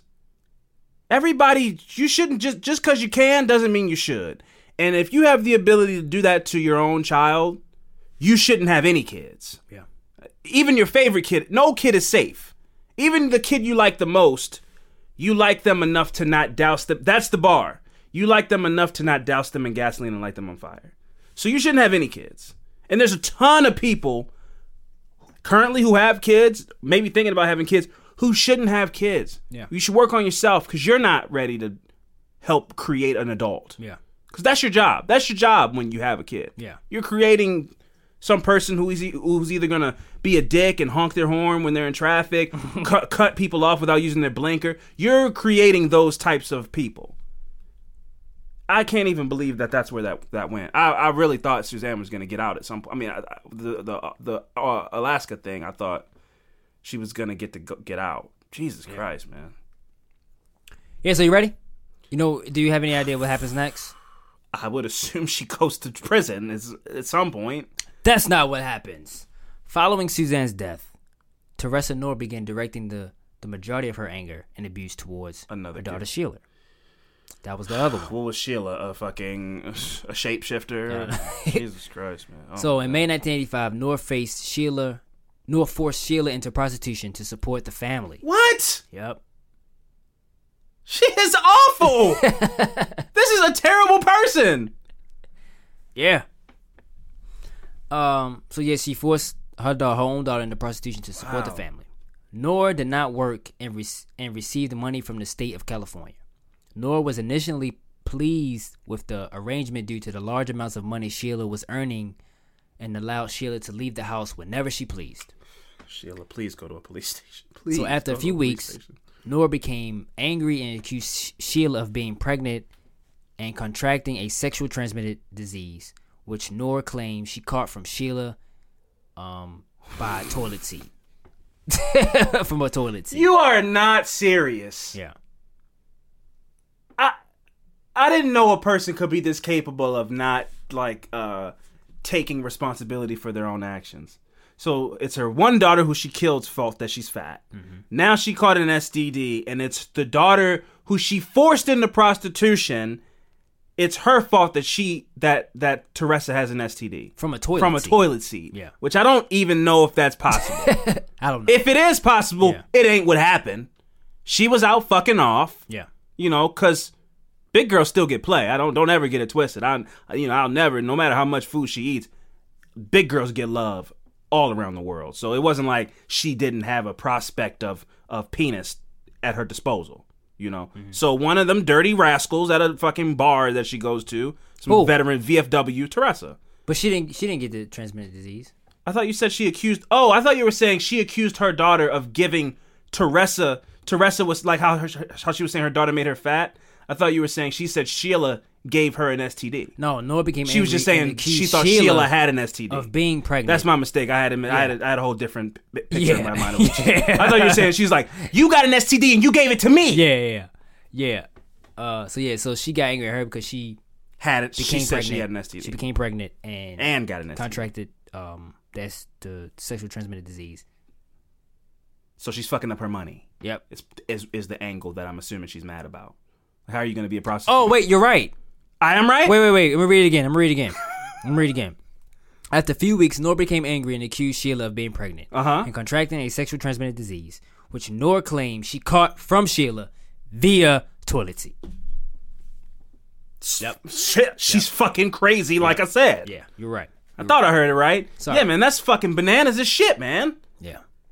Take onus, man. I fucked it because I thought she was. That's why I was like, you thought she was mad that she caught it. She caught it because she was on because she's from a toilet seat. That's like what? That's a whole picture you made up in your mind. I know you got pregnant and got a disease from a toilet seat. Yeah. No, she's saying like she caught herpes or crabs or whatever because you gave it to me. No, Sheila. Yep. So Sheila initially denied the accusations. So Knorr beat her, hog-tied her, and locked her in a hot closet with no ventilation. Knorr forbid her other children to give Sheila food or water or to open the door to the closet. Terry Knorr disobeyed her mother and gave Sheila a beer. Terry Knorr later said she, Teresa, wanted Sheila to confess. To what? You want people to tell people, make lies? She needs to work for the FBI. Yep, wanted Sheila to confess. That was mother's way. Wait. Oh, that was That's a mother's quote. way to beat them until they confess. Yeah. Yeah. That's like waterboarding. Yeah. You can get somebody to confess to anything they haven't done if you fucking... Beat the shit out of them. Yeah, and shit. torture them, yeah.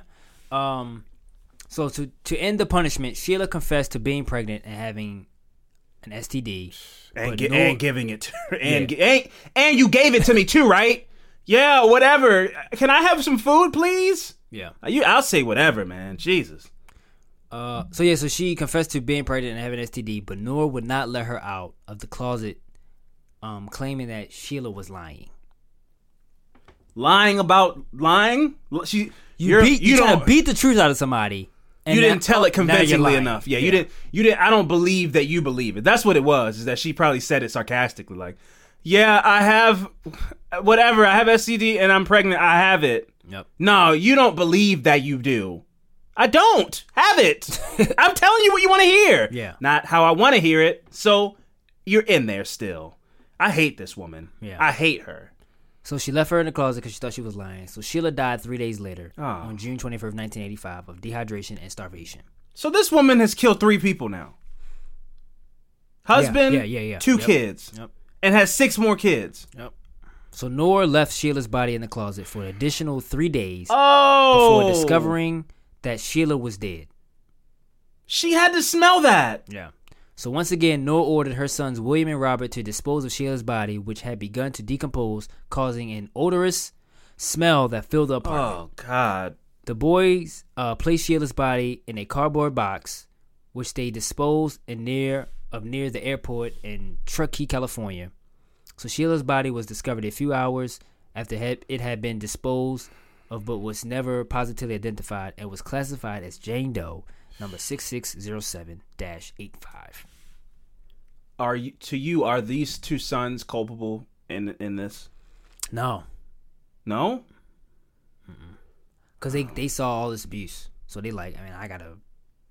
Yeah, but like, why can't anybody go to the like? Is it because they saw the Scared. first kid go to the police and nothing happened? Possibly. I mean, if you're disposing of bodies, man, I don't know. I don't know, man. I don't know if I can just say you're not responsible for that. You know, I don't know. That's a tough one for me. I have to imagine they're old enough to drive and go. You know what I mean? Like go out on their own. Fear, man. This lady's crazy. Yeah, And that's your mom. and she's beefed up like Andre the Giant at this point. solid. So, yeah, like an ox. So even though Sheila's body had been removed from the closet, the smell of the decomposition still lingered in the apartment. Noor became concerned that the smell and physical evidence in the closet could implicate her in Sheila's death. That's disgusting. On September 29, 1986, Noor moved the family's belongings out of the home and ordered her youngest daughter, Terry, to burn down the apartment in an effort to destroy any physical evidence. This is nuts. Yeah. They burned the building down? The whole apartment. So during That's nuts. Yeah. So during the night, Terry and Noor dumped 3 containers of lighter fluid on the apartment floor and set it on fire. The fire did little damage, as neighbors quickly reported the fire before it spread. So they failed. Yep. The closet in which Sheila died was not damaged. After Noor, why wouldn't you? No. After Start Noor's the fire in the closet. They're fucking stupid, man. That's crazy. After Noor's arrest, investigators were able to remove the subfloor from the closet to test it for physical evidence. After leaving the Sacramento apartment, Noor went into hiding. Her surviving children, who were by then legal age, severed their ties with their mother. Like, I'm old enough. Finally, I'm out of here. I'm out of here. Noor's youngest child, 16-year-old Terry, also left her mother's care and used Sheila's identification card to pass herself off as legal adult.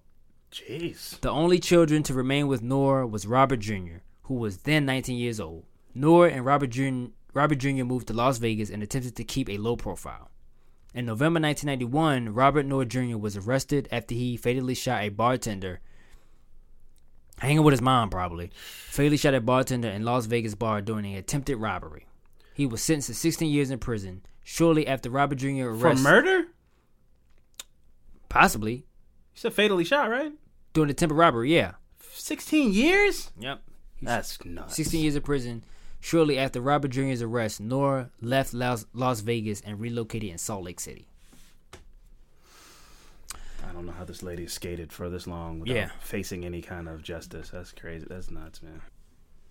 So after escaping from her mother, Terry Noor attempted to report her sister's murder to the Utah police, but they dismissed her stories as fiction, as did a therapist she visited. Not even her therapist believed her? Yeah. So on October 28, 1993, Terry Noor contacted America's Most Wanted, who asked her to contact detectives in Placer County, California, which was the county in which Suzanne's body was found, who took her claim seriously and followed up with the investigation. The detectives linked the two John Does found in the area in 1984 and 1985 to Terry Noor's detailed stories of her sister's death, and concluded that she was telling the truth. Yeah. So Noor's son William was arrested. Fuck is William? One of the sons that's one of the sons that he would dispose of the bodies. I told you. Did they go by another name? I thought you said William. William? Okay, maybe I did. Okay. I don't know the other kid. I guess that was the kid that got arrested in Las Vegas. I would imagine, but I think they're just as responsible. No, that was Robert Jr. Oh, Robert. Yeah, it was Robert and William, I believe. Okay, but okay. Yeah, but no. I mean, what did they get arrested for? Who? William. You said William was arrested? Oh, Noor's son William was arrested on November 4th, 1993 in Woodland, California, where he had been living and working. For this? I would guess. See? Yep. The law is on my side. So Robert Noor Jr. was charged with his sister's murder while he was serving a 16-year sentence in, what was it, Ely? Yeah, Ely, Nevada. Ely, Nevada prison for the 1991 murder of the Las Vegas bartender. See? Yeah. Yeah, man, I don't want to hear that shit about they're scared of that mom and all that type of stuff. They were doing some fucked up stuff, man.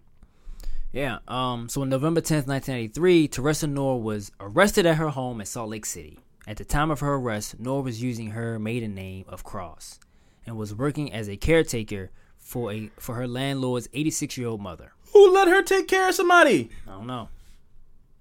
So November 5th, 1983, Noor was charged with 2 counts of murder, 2 counts of conspiracy to commit murder, and 2 special circumstance charges, multiple murder and murder by torture. And they should retroactively go back and charge her for the murder of her husband, because it's like, oh, you've been getting down like this? Yeah, you did that. Yeah.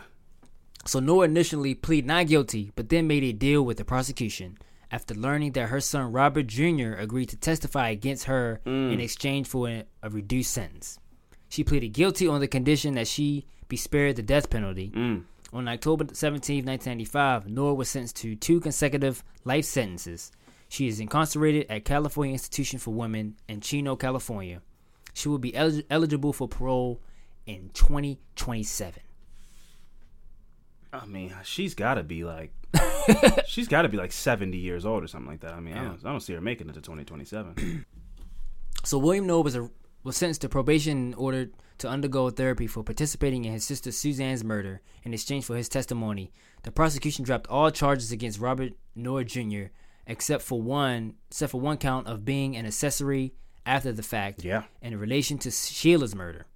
Robert Noor Jr. pleaded guilty to the change and was sentenced to 3 years in prison, which was served to the charge? Yeah. Oh, okay. 3 years in prison, which was served concurrently with the 16-year sentence for the unrelated 1991 murder of Las Vegas bartender. Still got away with fucking murder. Yeah, big time. So following Noor's arrest, police decided to reopen the murder case of her sister's Rosemary Norris. Oh. I missed that one. Yeah, me too. Rosemary Norris. Norris was found strangled at the end of a dead-end road in Placer County in 1983 after she went grocery shopping in Sacramento. Police later determined that Noor was not involved in Norris' death.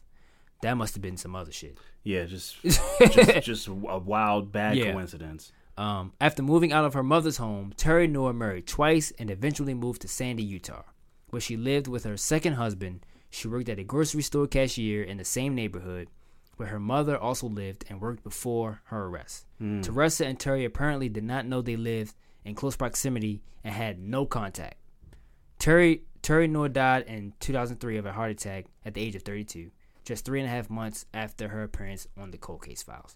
So Miss Noor is still alive. Teresa Noor is still alive, and is in somehow she's prison. been able to just survive all the terrible deeds that she's done in her life. Yeah. That was Teresa Noor, Chase Cross, whatever. That was a Harris. That was a all doozy. them last names. But yeah, she was crazy. That was a doozy. Yep. Wow. I am speechless, man. Yeah. You gotta watch out for people, man. You only know what they tell you, man. You never know, what somebody's really capable of. Even your parent, you don't know. Jeez. Ugh. Oof. Rest in peace to those women. And that husband. I don't know what he did, but she did that shit. Yeah. I don't know what he might have been drinking sometimes. Might have put his hands on her. But she killed his ass. All right, and we are back. Fran, are you ready for my affirmative murder? Yeah. Okay, so my affirmative murder this week is the story of the Chidgen family. The Chidgen? The Chidgen family. The Chidgen. Chidgen family. Yes, they're Sounds like a bird. They're from because it sounds like a pigeon. Yeah. Real original. I was inspired to do this story because, as you know, I love cults, and one of the stories that's been really developing over the last couple months is the story of this lady named Lori Vallow. Her kids have been missing for months, and she's just been kind of just saying no comment when people ask her where her kids are, and she's been island hopping in Hawaii, and her ex-husband ended up dead, and then the man that she's married to ended up dead, and it turns out that they're in some weird doomsday cult that's a offshoot of the Latter-day Saints and all this kind of stuff. And I believe that she met a man, he converted her to his crazy religion, and he killed his wife so he could marry her, and then in some kind of crazy scenario, her brother ends up killing her ex-husband, and now the kids are missing, most likely deceased. And she has finally been arrested for whatever she was arrested for. But I think that this story ends with her kids are buried somewhere dead. So it's really sad. But the cult aspect of how I started to figure out how this went wrong with her and what happened over the last year that made her get to the point that she's at now, I was like, I want to do a cult story this week. Yeah. And that led me to the Chidgen family. Yeah. Hold on. Can I have some mic malfunction over here? Oh, yeah, please. Can I All right, we've had some mic difficulties. Fran is now holding the mic like Montel Jordan. Yep. And this is my talk show now. I'm interviewing you at this point. As I was saying, my affirmative murder this week, I wanted to do a cult story this week, and my affirmative murder is the story of the Chidgen family. Chidgen, no relation to pigeons. No relation to pigeon or chicken or some kind of fusion of a chicken and a pigeon. I put family in quotations because they're not technically a family. Okay. Or like, in any sense of the word, they're not a family. But my sources were rebelcircus.com and bizarropedia.com, which I don't know if I've used before, but it was, it was informative. So, the Chidgen family was a South Korean gang formed in 1993. Okay, wasn't expecting that. Yeah, they do. There's a whole lot of gang shit over in South Korea, They reportedly were a gang that practiced cannibalism. Okay. Kim Ki-hwan, an ex-convict, was the founder of the gang. His primary motivation, reportedly, was his hatred of the rich.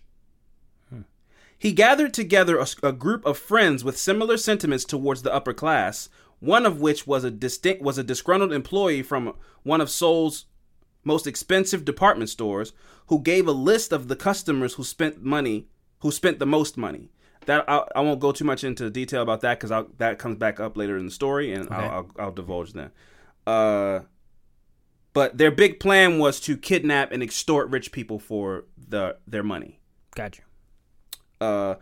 Totaling 8 in number, with one woman in the group, the gang set out in their quest on infliction of harm on the rich. Wait, so they was like for ransom? Yeah.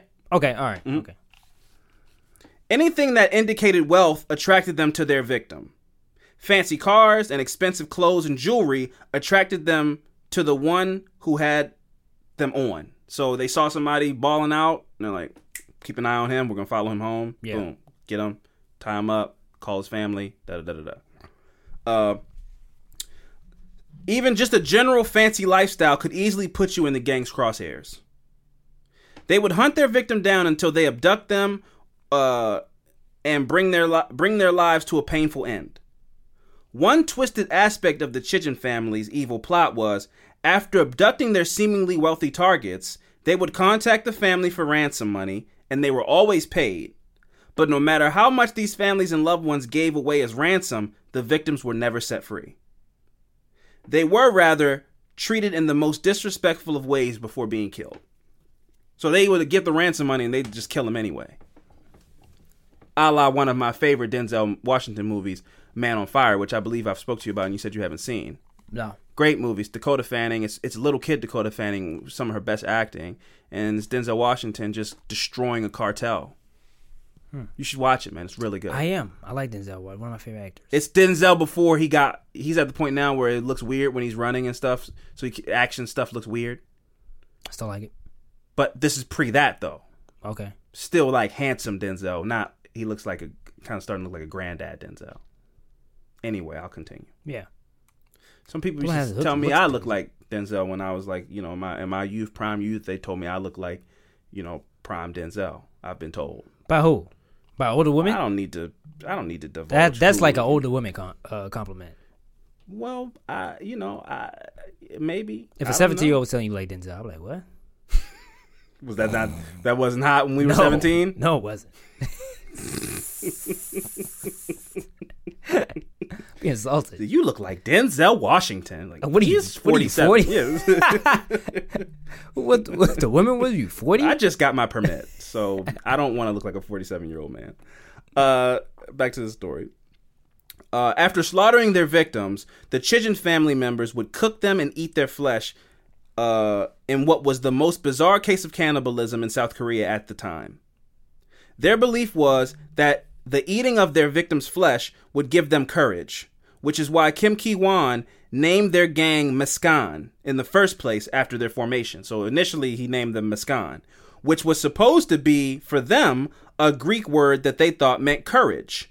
However, there is no such word in the whole of the Greek vocabulary. So they made up this name Meskan, and we're like, it means courage in Greek. That's not a word at all. It's like on The Sopranos, they call this deli meat, they're like, oh, that's the gabagool. Gabagool is not a word. Sounds cool. It does sound cool. It sounds very Italian. I'll go into Italian restaurants all the time. It might be racist, but I'll just, hey, let me get this squealy. It's just, I like to just get in that bag sometimes, especially if the waiter's Italian. I really just, Maron. Oh, I love it. Kiss my fingers. I do a lot of racist shit at Italian restaurants, but they seem to like it. We have a banter and a rapport. Probably because they want to get paid. I mean, you don't have to make it that way. That makes me sound like a villain. I don't think so. I think we have a thing, and at the end of the night, I give them their tip, and we had a ball. Yeah, well, this guy's a racist piece of shit, but I'll take his tip, so I'll just live with it. Wow. Okay. That hurt a little bit. I mean, I think me and Valentino had a good time, had a blast. He was recommending some good vinos, and I had the scallops, and they were seared perfectly. And I wouldn't say he thought I was racist because I told him to say hello to his mother for me. I don't think that's racist. Okay. Did I say it in a New Jersey kind of way and like kiss my fingers? Yeah, but like we had a kinship. We were friends at the end of the night. All right. Don't call me racist, man. I'll fuck you up. Okay. Nigger.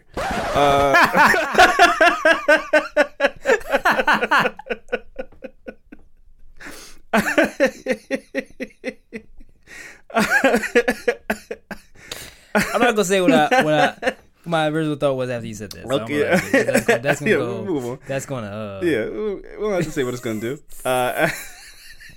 After their victims were cannibalized, their remains were either. I need to finish my story, man. Stop. That went home, huh?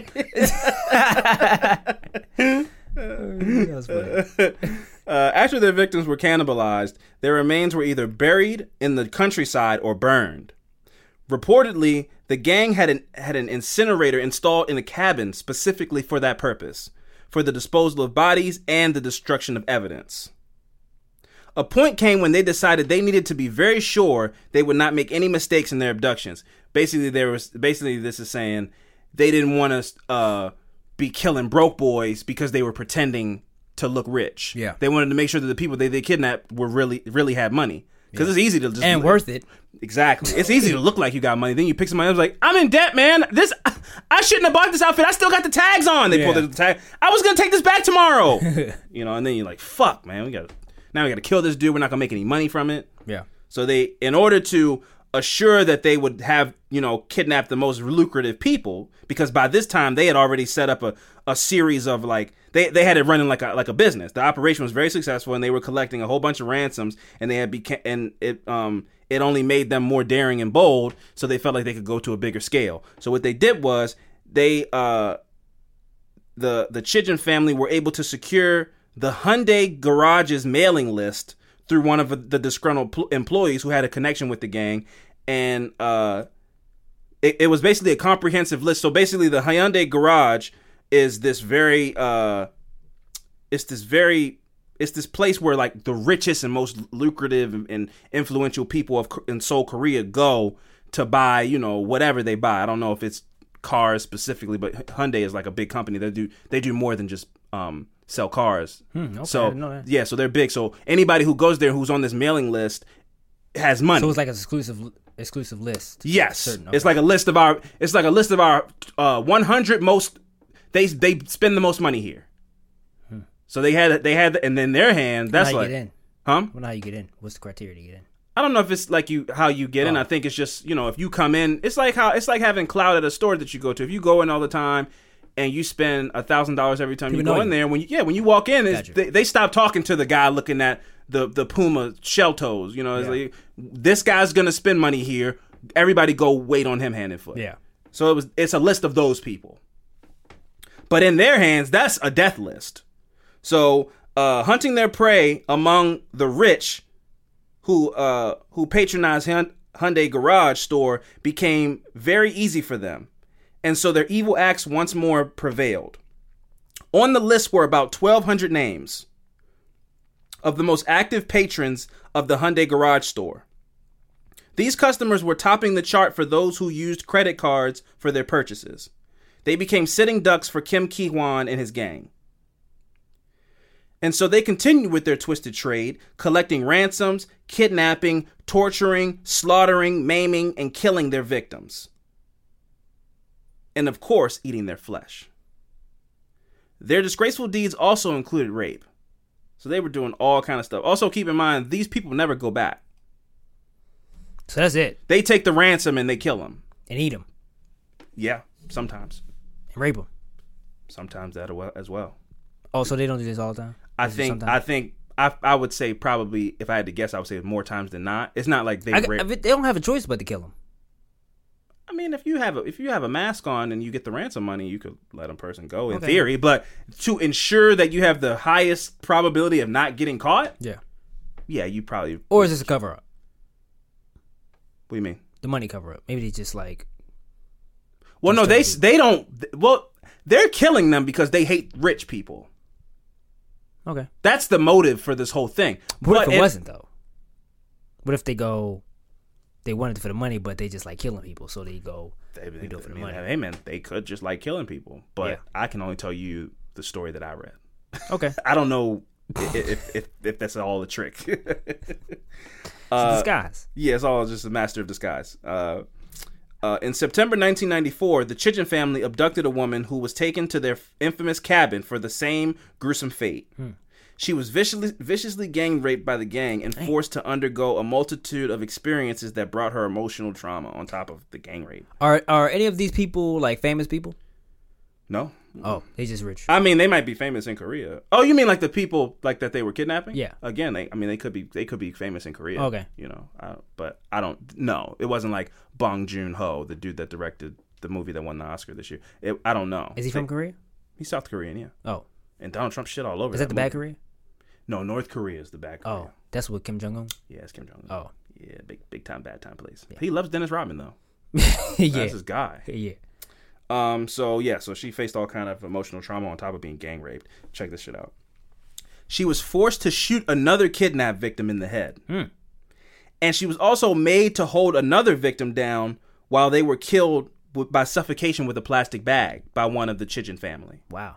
So they had her just, participating, and that fucks you up.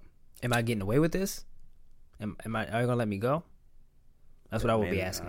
I would too, but I don't know. Because if not, then I'm not doing it. Well, then they kill you. But I'm not getting away. So just do it now? Yeah. Fair enough, man. You have a lot of stances on this show that I don't. When you say stuff, and I'm like, I don't believe you, man. Probably not to go back on it, but again, just touch on it briefly. You saying you wouldn't suck a dick to live is crazy. You know what I'm saying? Like I'm doing what I got to do to survive. I said guy. no. You got 2 kids. I said that if I didn't have kids. Yeah, you did. You created this whole straw man argument, like in an alternate parallel universe. If I didn't have kids, I wouldn't do da da da da da. No, sir. But right now, this Fran in this world, with my yes. Okay, thank you. That's all I have to say. That's all. We don't have to go into details about it. But you went into details. I didn't go into details with it. Because you were saying no, I wouldn't do that. But I'm talking about no. That's not what I'm talking about. I'm talking about you in the details. I said I would do it. Yes, if I had my family right now, yes, I would do it. I don't remember that. You said you would do it and how you would do it. I'll bust them down. Yeah, man. I'm not. I'm not. Lost me. See, you lost me now. Nah. If those were if that was like what you had to do, no, I'm not doing it. Nope. What? No. If you had to go ham. Nope. Sorry. I see y'all when y'all get there. See you at the crossroads. Nah, man, I'm not going out like that. I'm going ham. No way. I'm going hard as a motherfucker. Nope. Let them know who I am. No, well, don't let them know who I am. No. Blur my face out when it's in the newspaper. This dude did what he had to do to survive. Some BuzzFeed article. No. Blur my face out. Be on Twitter, everybody like, nah, this dude had a fun. If I be on the news with a blurred face like, I did what I had to do to survive, just cupped his balls and, I walked on it, I just had to we're gonna move on.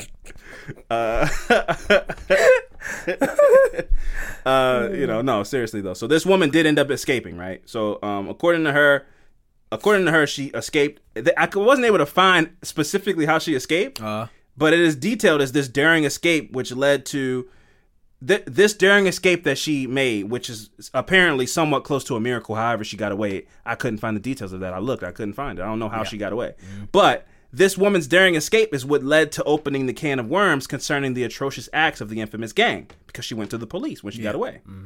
And they were subsequently rounded up and arrested and sentenced to a court date for trial and eventual conviction.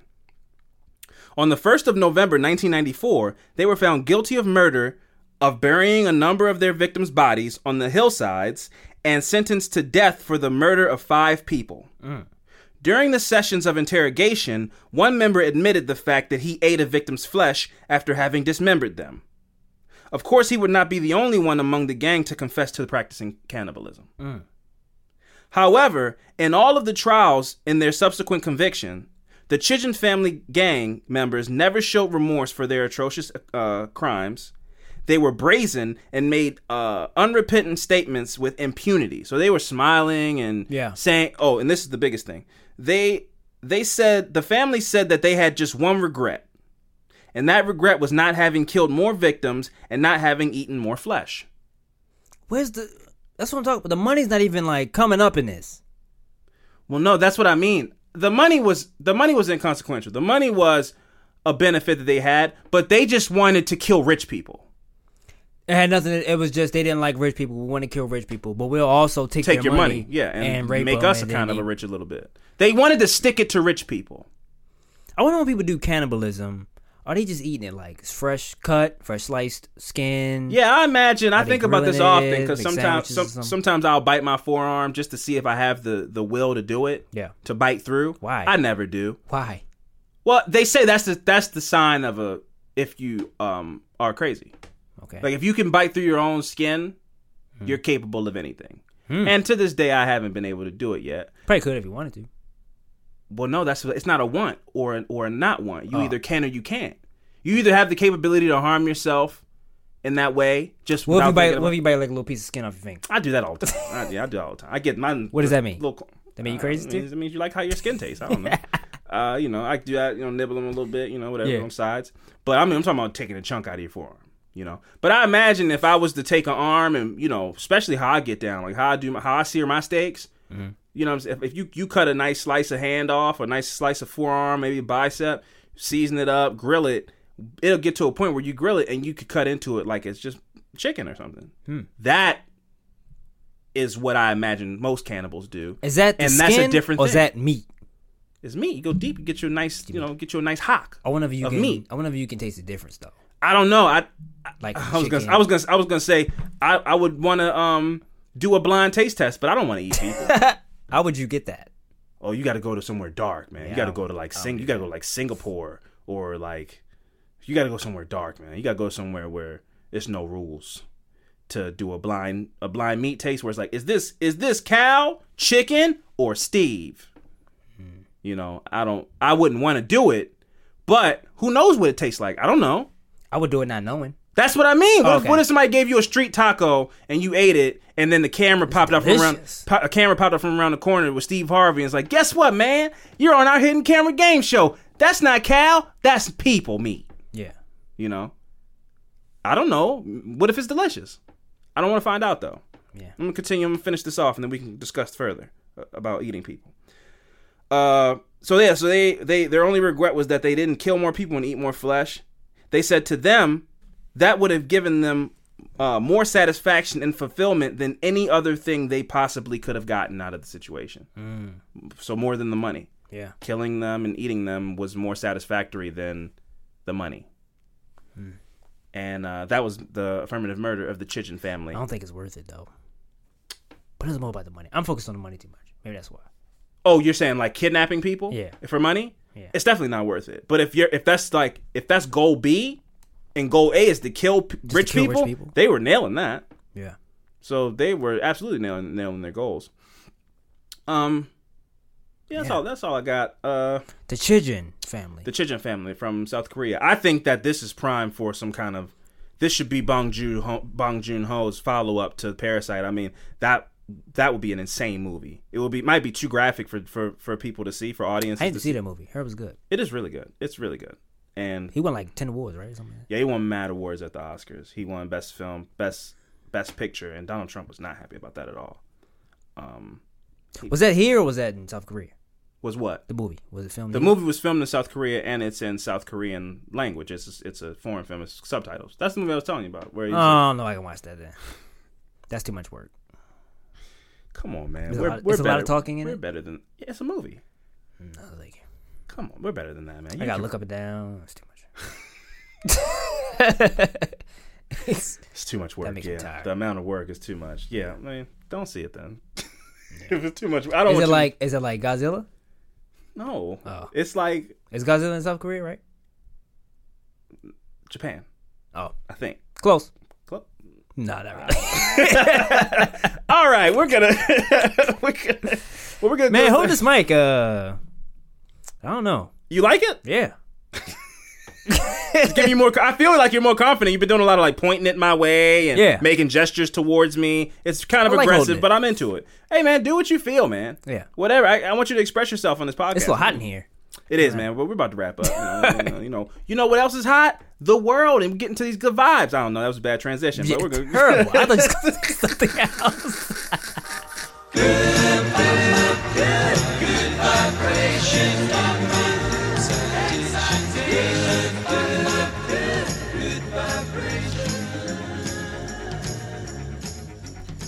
Yes, that's right, folks. Welcome to another segment of Good Vibes. We're here to get you all warm and fuzzy so you can go out and destroy the world with positivity and happiness. Friend, do you have a story for me, or would you like me to go first? You can go first. Okay, cool. My Good Vibes this week is a little different.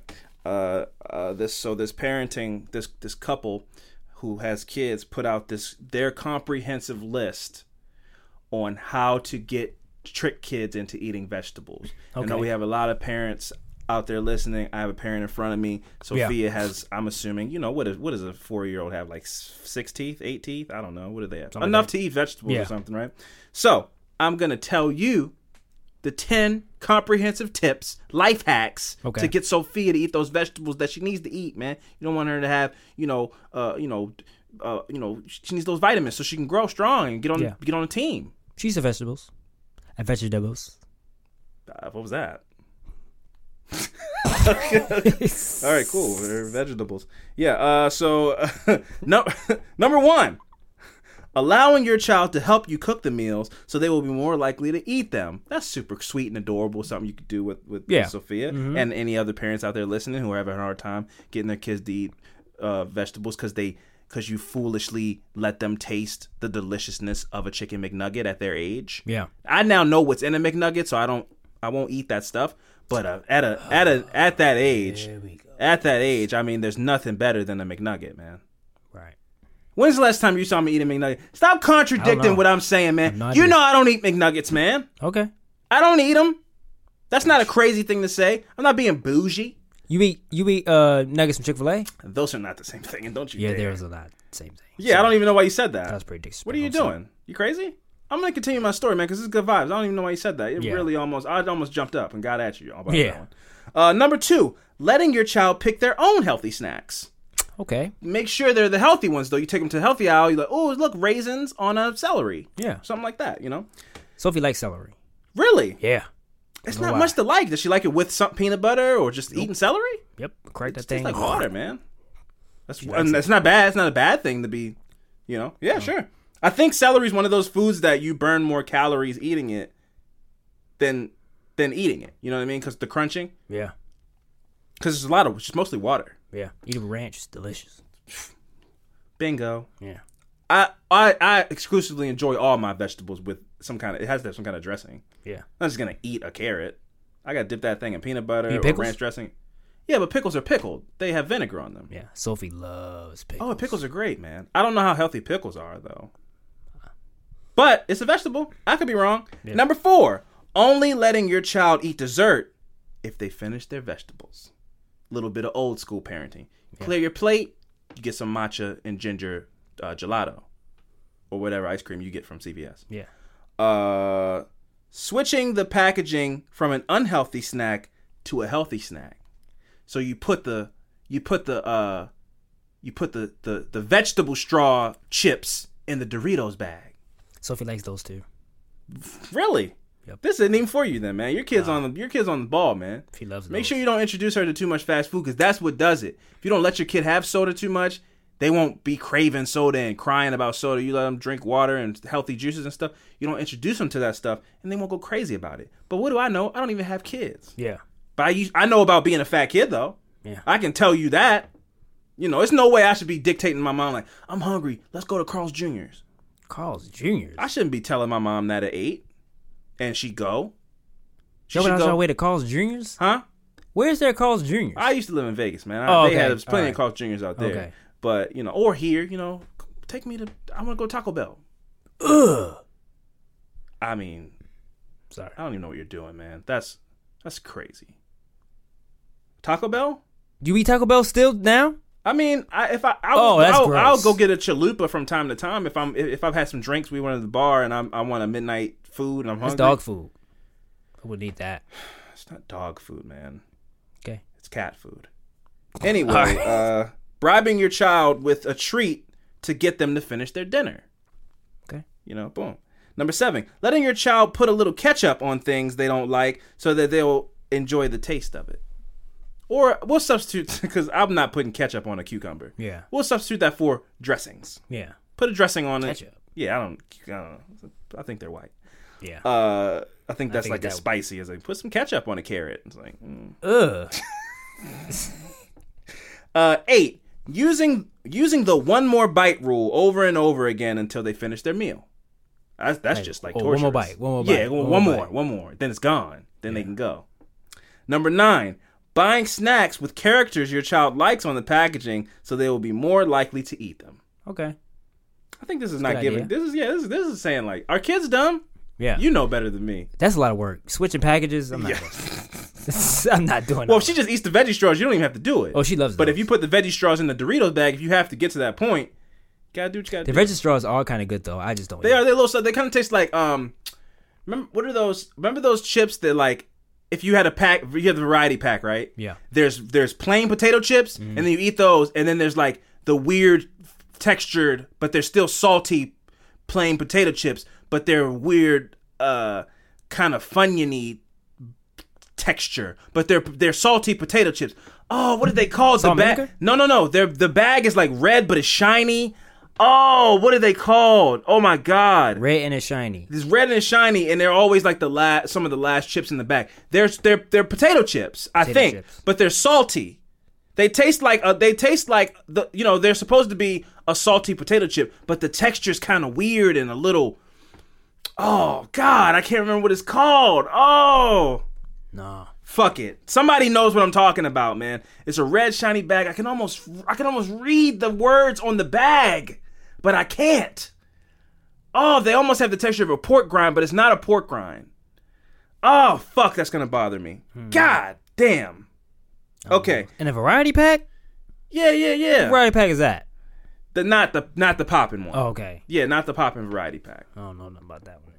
At the variety pack, it's always like, at least in my house, it was, Cheetos would make it to the end. Mm-hmm. Party mix? Party mix always make it to the end. That's always, everything's gone. It's party mix and Cheetos left. Yeah. Fritos?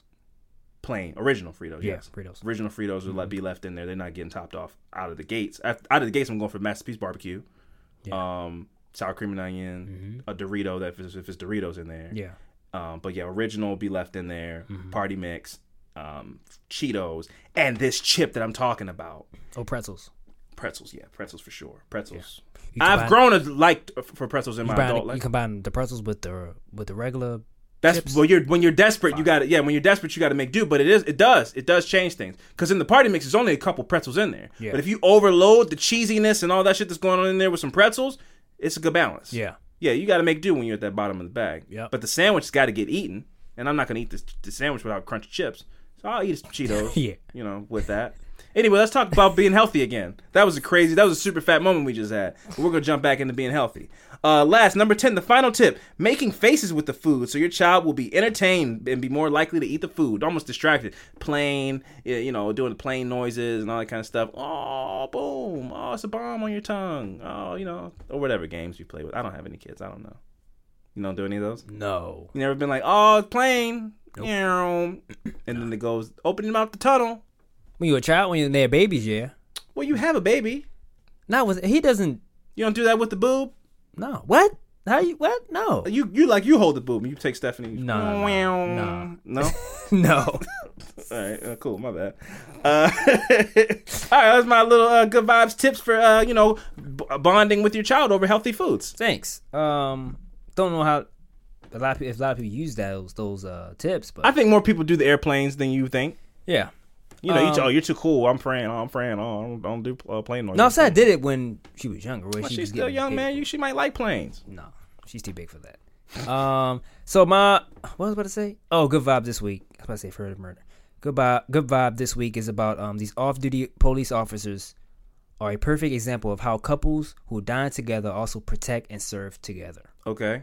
So Detective Chase McCohen and Officer Nicole McCohen had been married for 6 months after meeting each other as co-workers at the Elizabethtown Police Department. The couple had been out on their weekly Saturday night date at Raising Cane's Chicken Fingers in Louisville, Kentucky. Raising Cane's is good. It is? It's just chicken fingers, but is it black owned?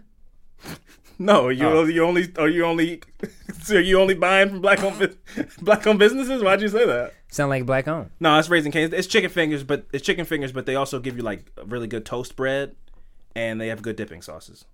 But it's just chicken fingers. Okay, but it is good though. So when the man entered the restaurant wearing a mask, at first the McCohens thought the man needed help, but when they saw the cashier raise her hands in alarm, they realized that the man was attempting to rob the restaurant at gunpoint. I saw her hands go up like this, and I'm like, is he doing what I think he's doing? That's a different kind of way you react when you're a police officer than what a normal person, how a normal person. Yeah, getting in the mix.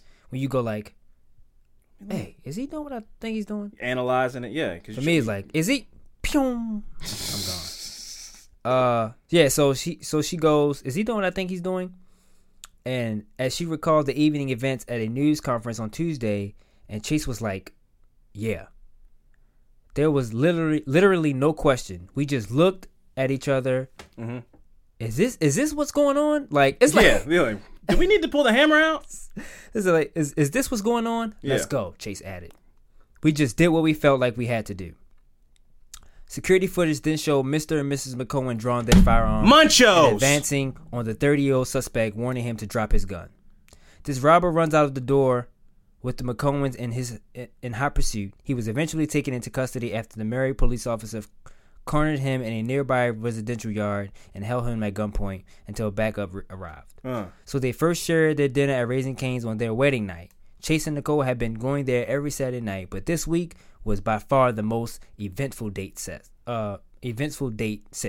Yeah, that was like it turned into a romantic comedy action movie. Yeah, so it's like they got a picture where it's like him on the left side and she's on the right side, and they just got their weapons up back to back. Yep. Like just, Bad Boys no. They like pointing, walking towards him, like, drop the weapon. Did they do that for the story?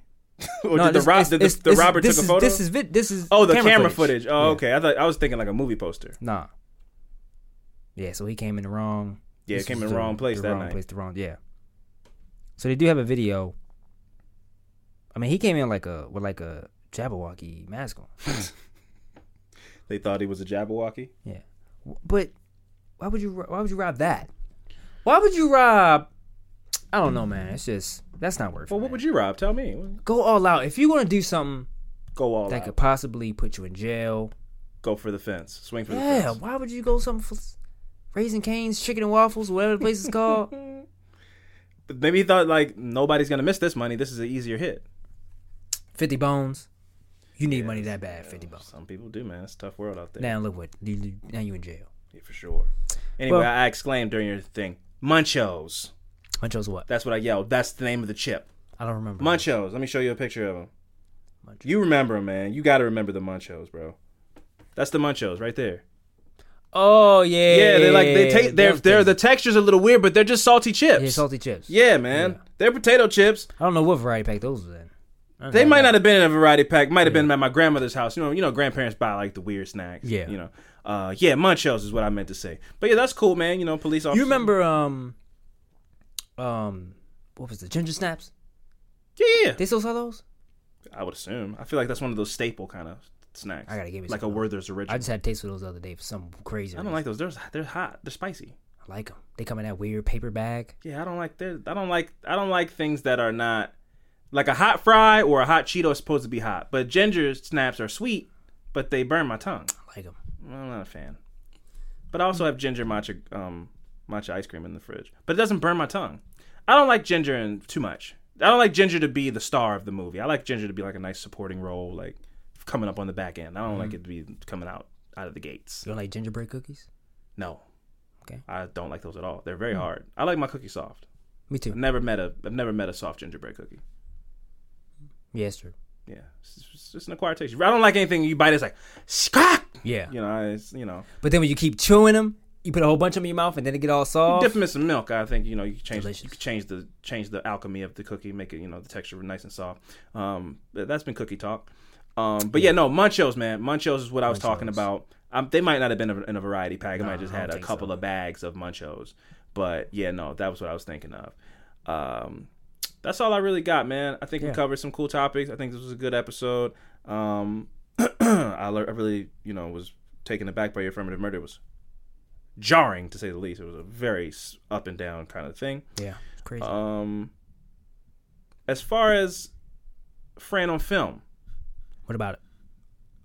I just want to let you know I'm ready whenever you are. Okay. We got to give the people what they want, man. Is it really what they want, or what? Are we really going to still play this game, man? You don't know the hype that was happening in the streets, man? No. Not aware even a little bit? Nope. Yeah, man, you set the streets on fire, man. I think in order to prepare people, I think we should give them a little taste on the way out. So, what I'm going to say, here's what I'm going to do, right?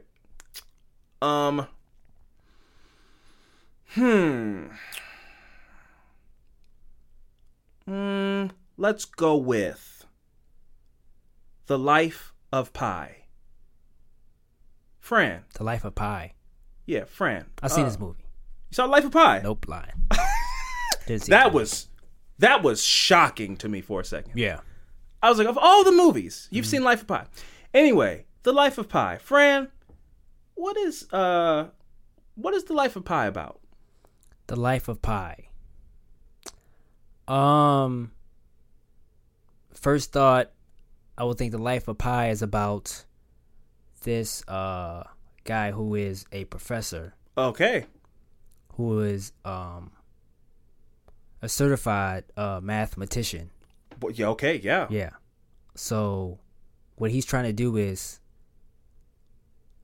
I can't give you the whole thing, so I give you snippets. Okay. Yeah, you don't want. We're only giving them a taste. They're gonna have to. So he's a certified mathematician. Who is trying to save the world. Oh. With numbers. Right.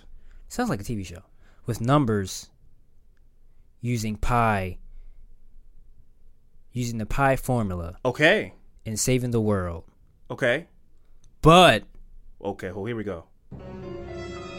To be continued. I can't. Just gonna leave him on the edge like that. Yeah. I respect it, man. Yeah. So yeah. So I can't just be giving out thoughts like that. Y'all taking my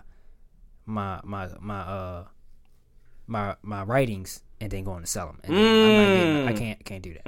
I respect that. Yeah. Okay. Well, Fran on Film is TBD, but it's gonna be in the works. You just got a taste of it right here, folks, exclusively.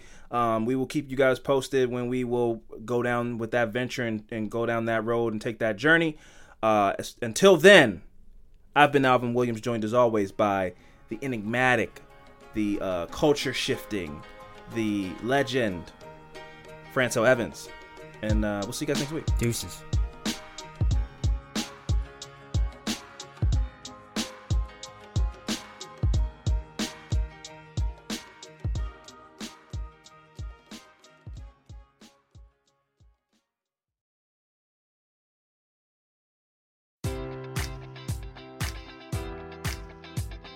Enjoy all your favorite sports like never before at BetMGM. Sign up using code Buckeye and receive up to $1,500 back in bonus bets if you don't win your first bet. When you register with BetMGM, you'll get instant access to a variety of parlay selection features, live betting options, and the best daily promotions in the business. And with BetMGM at your fingertips, every play and every game matters more than ever. Place your money line, prop, or parlay bets with the king of sportsbooks today. Sign up using code Buckeye and receive up to $1,500 back in bonus bets if you don't win your first bet.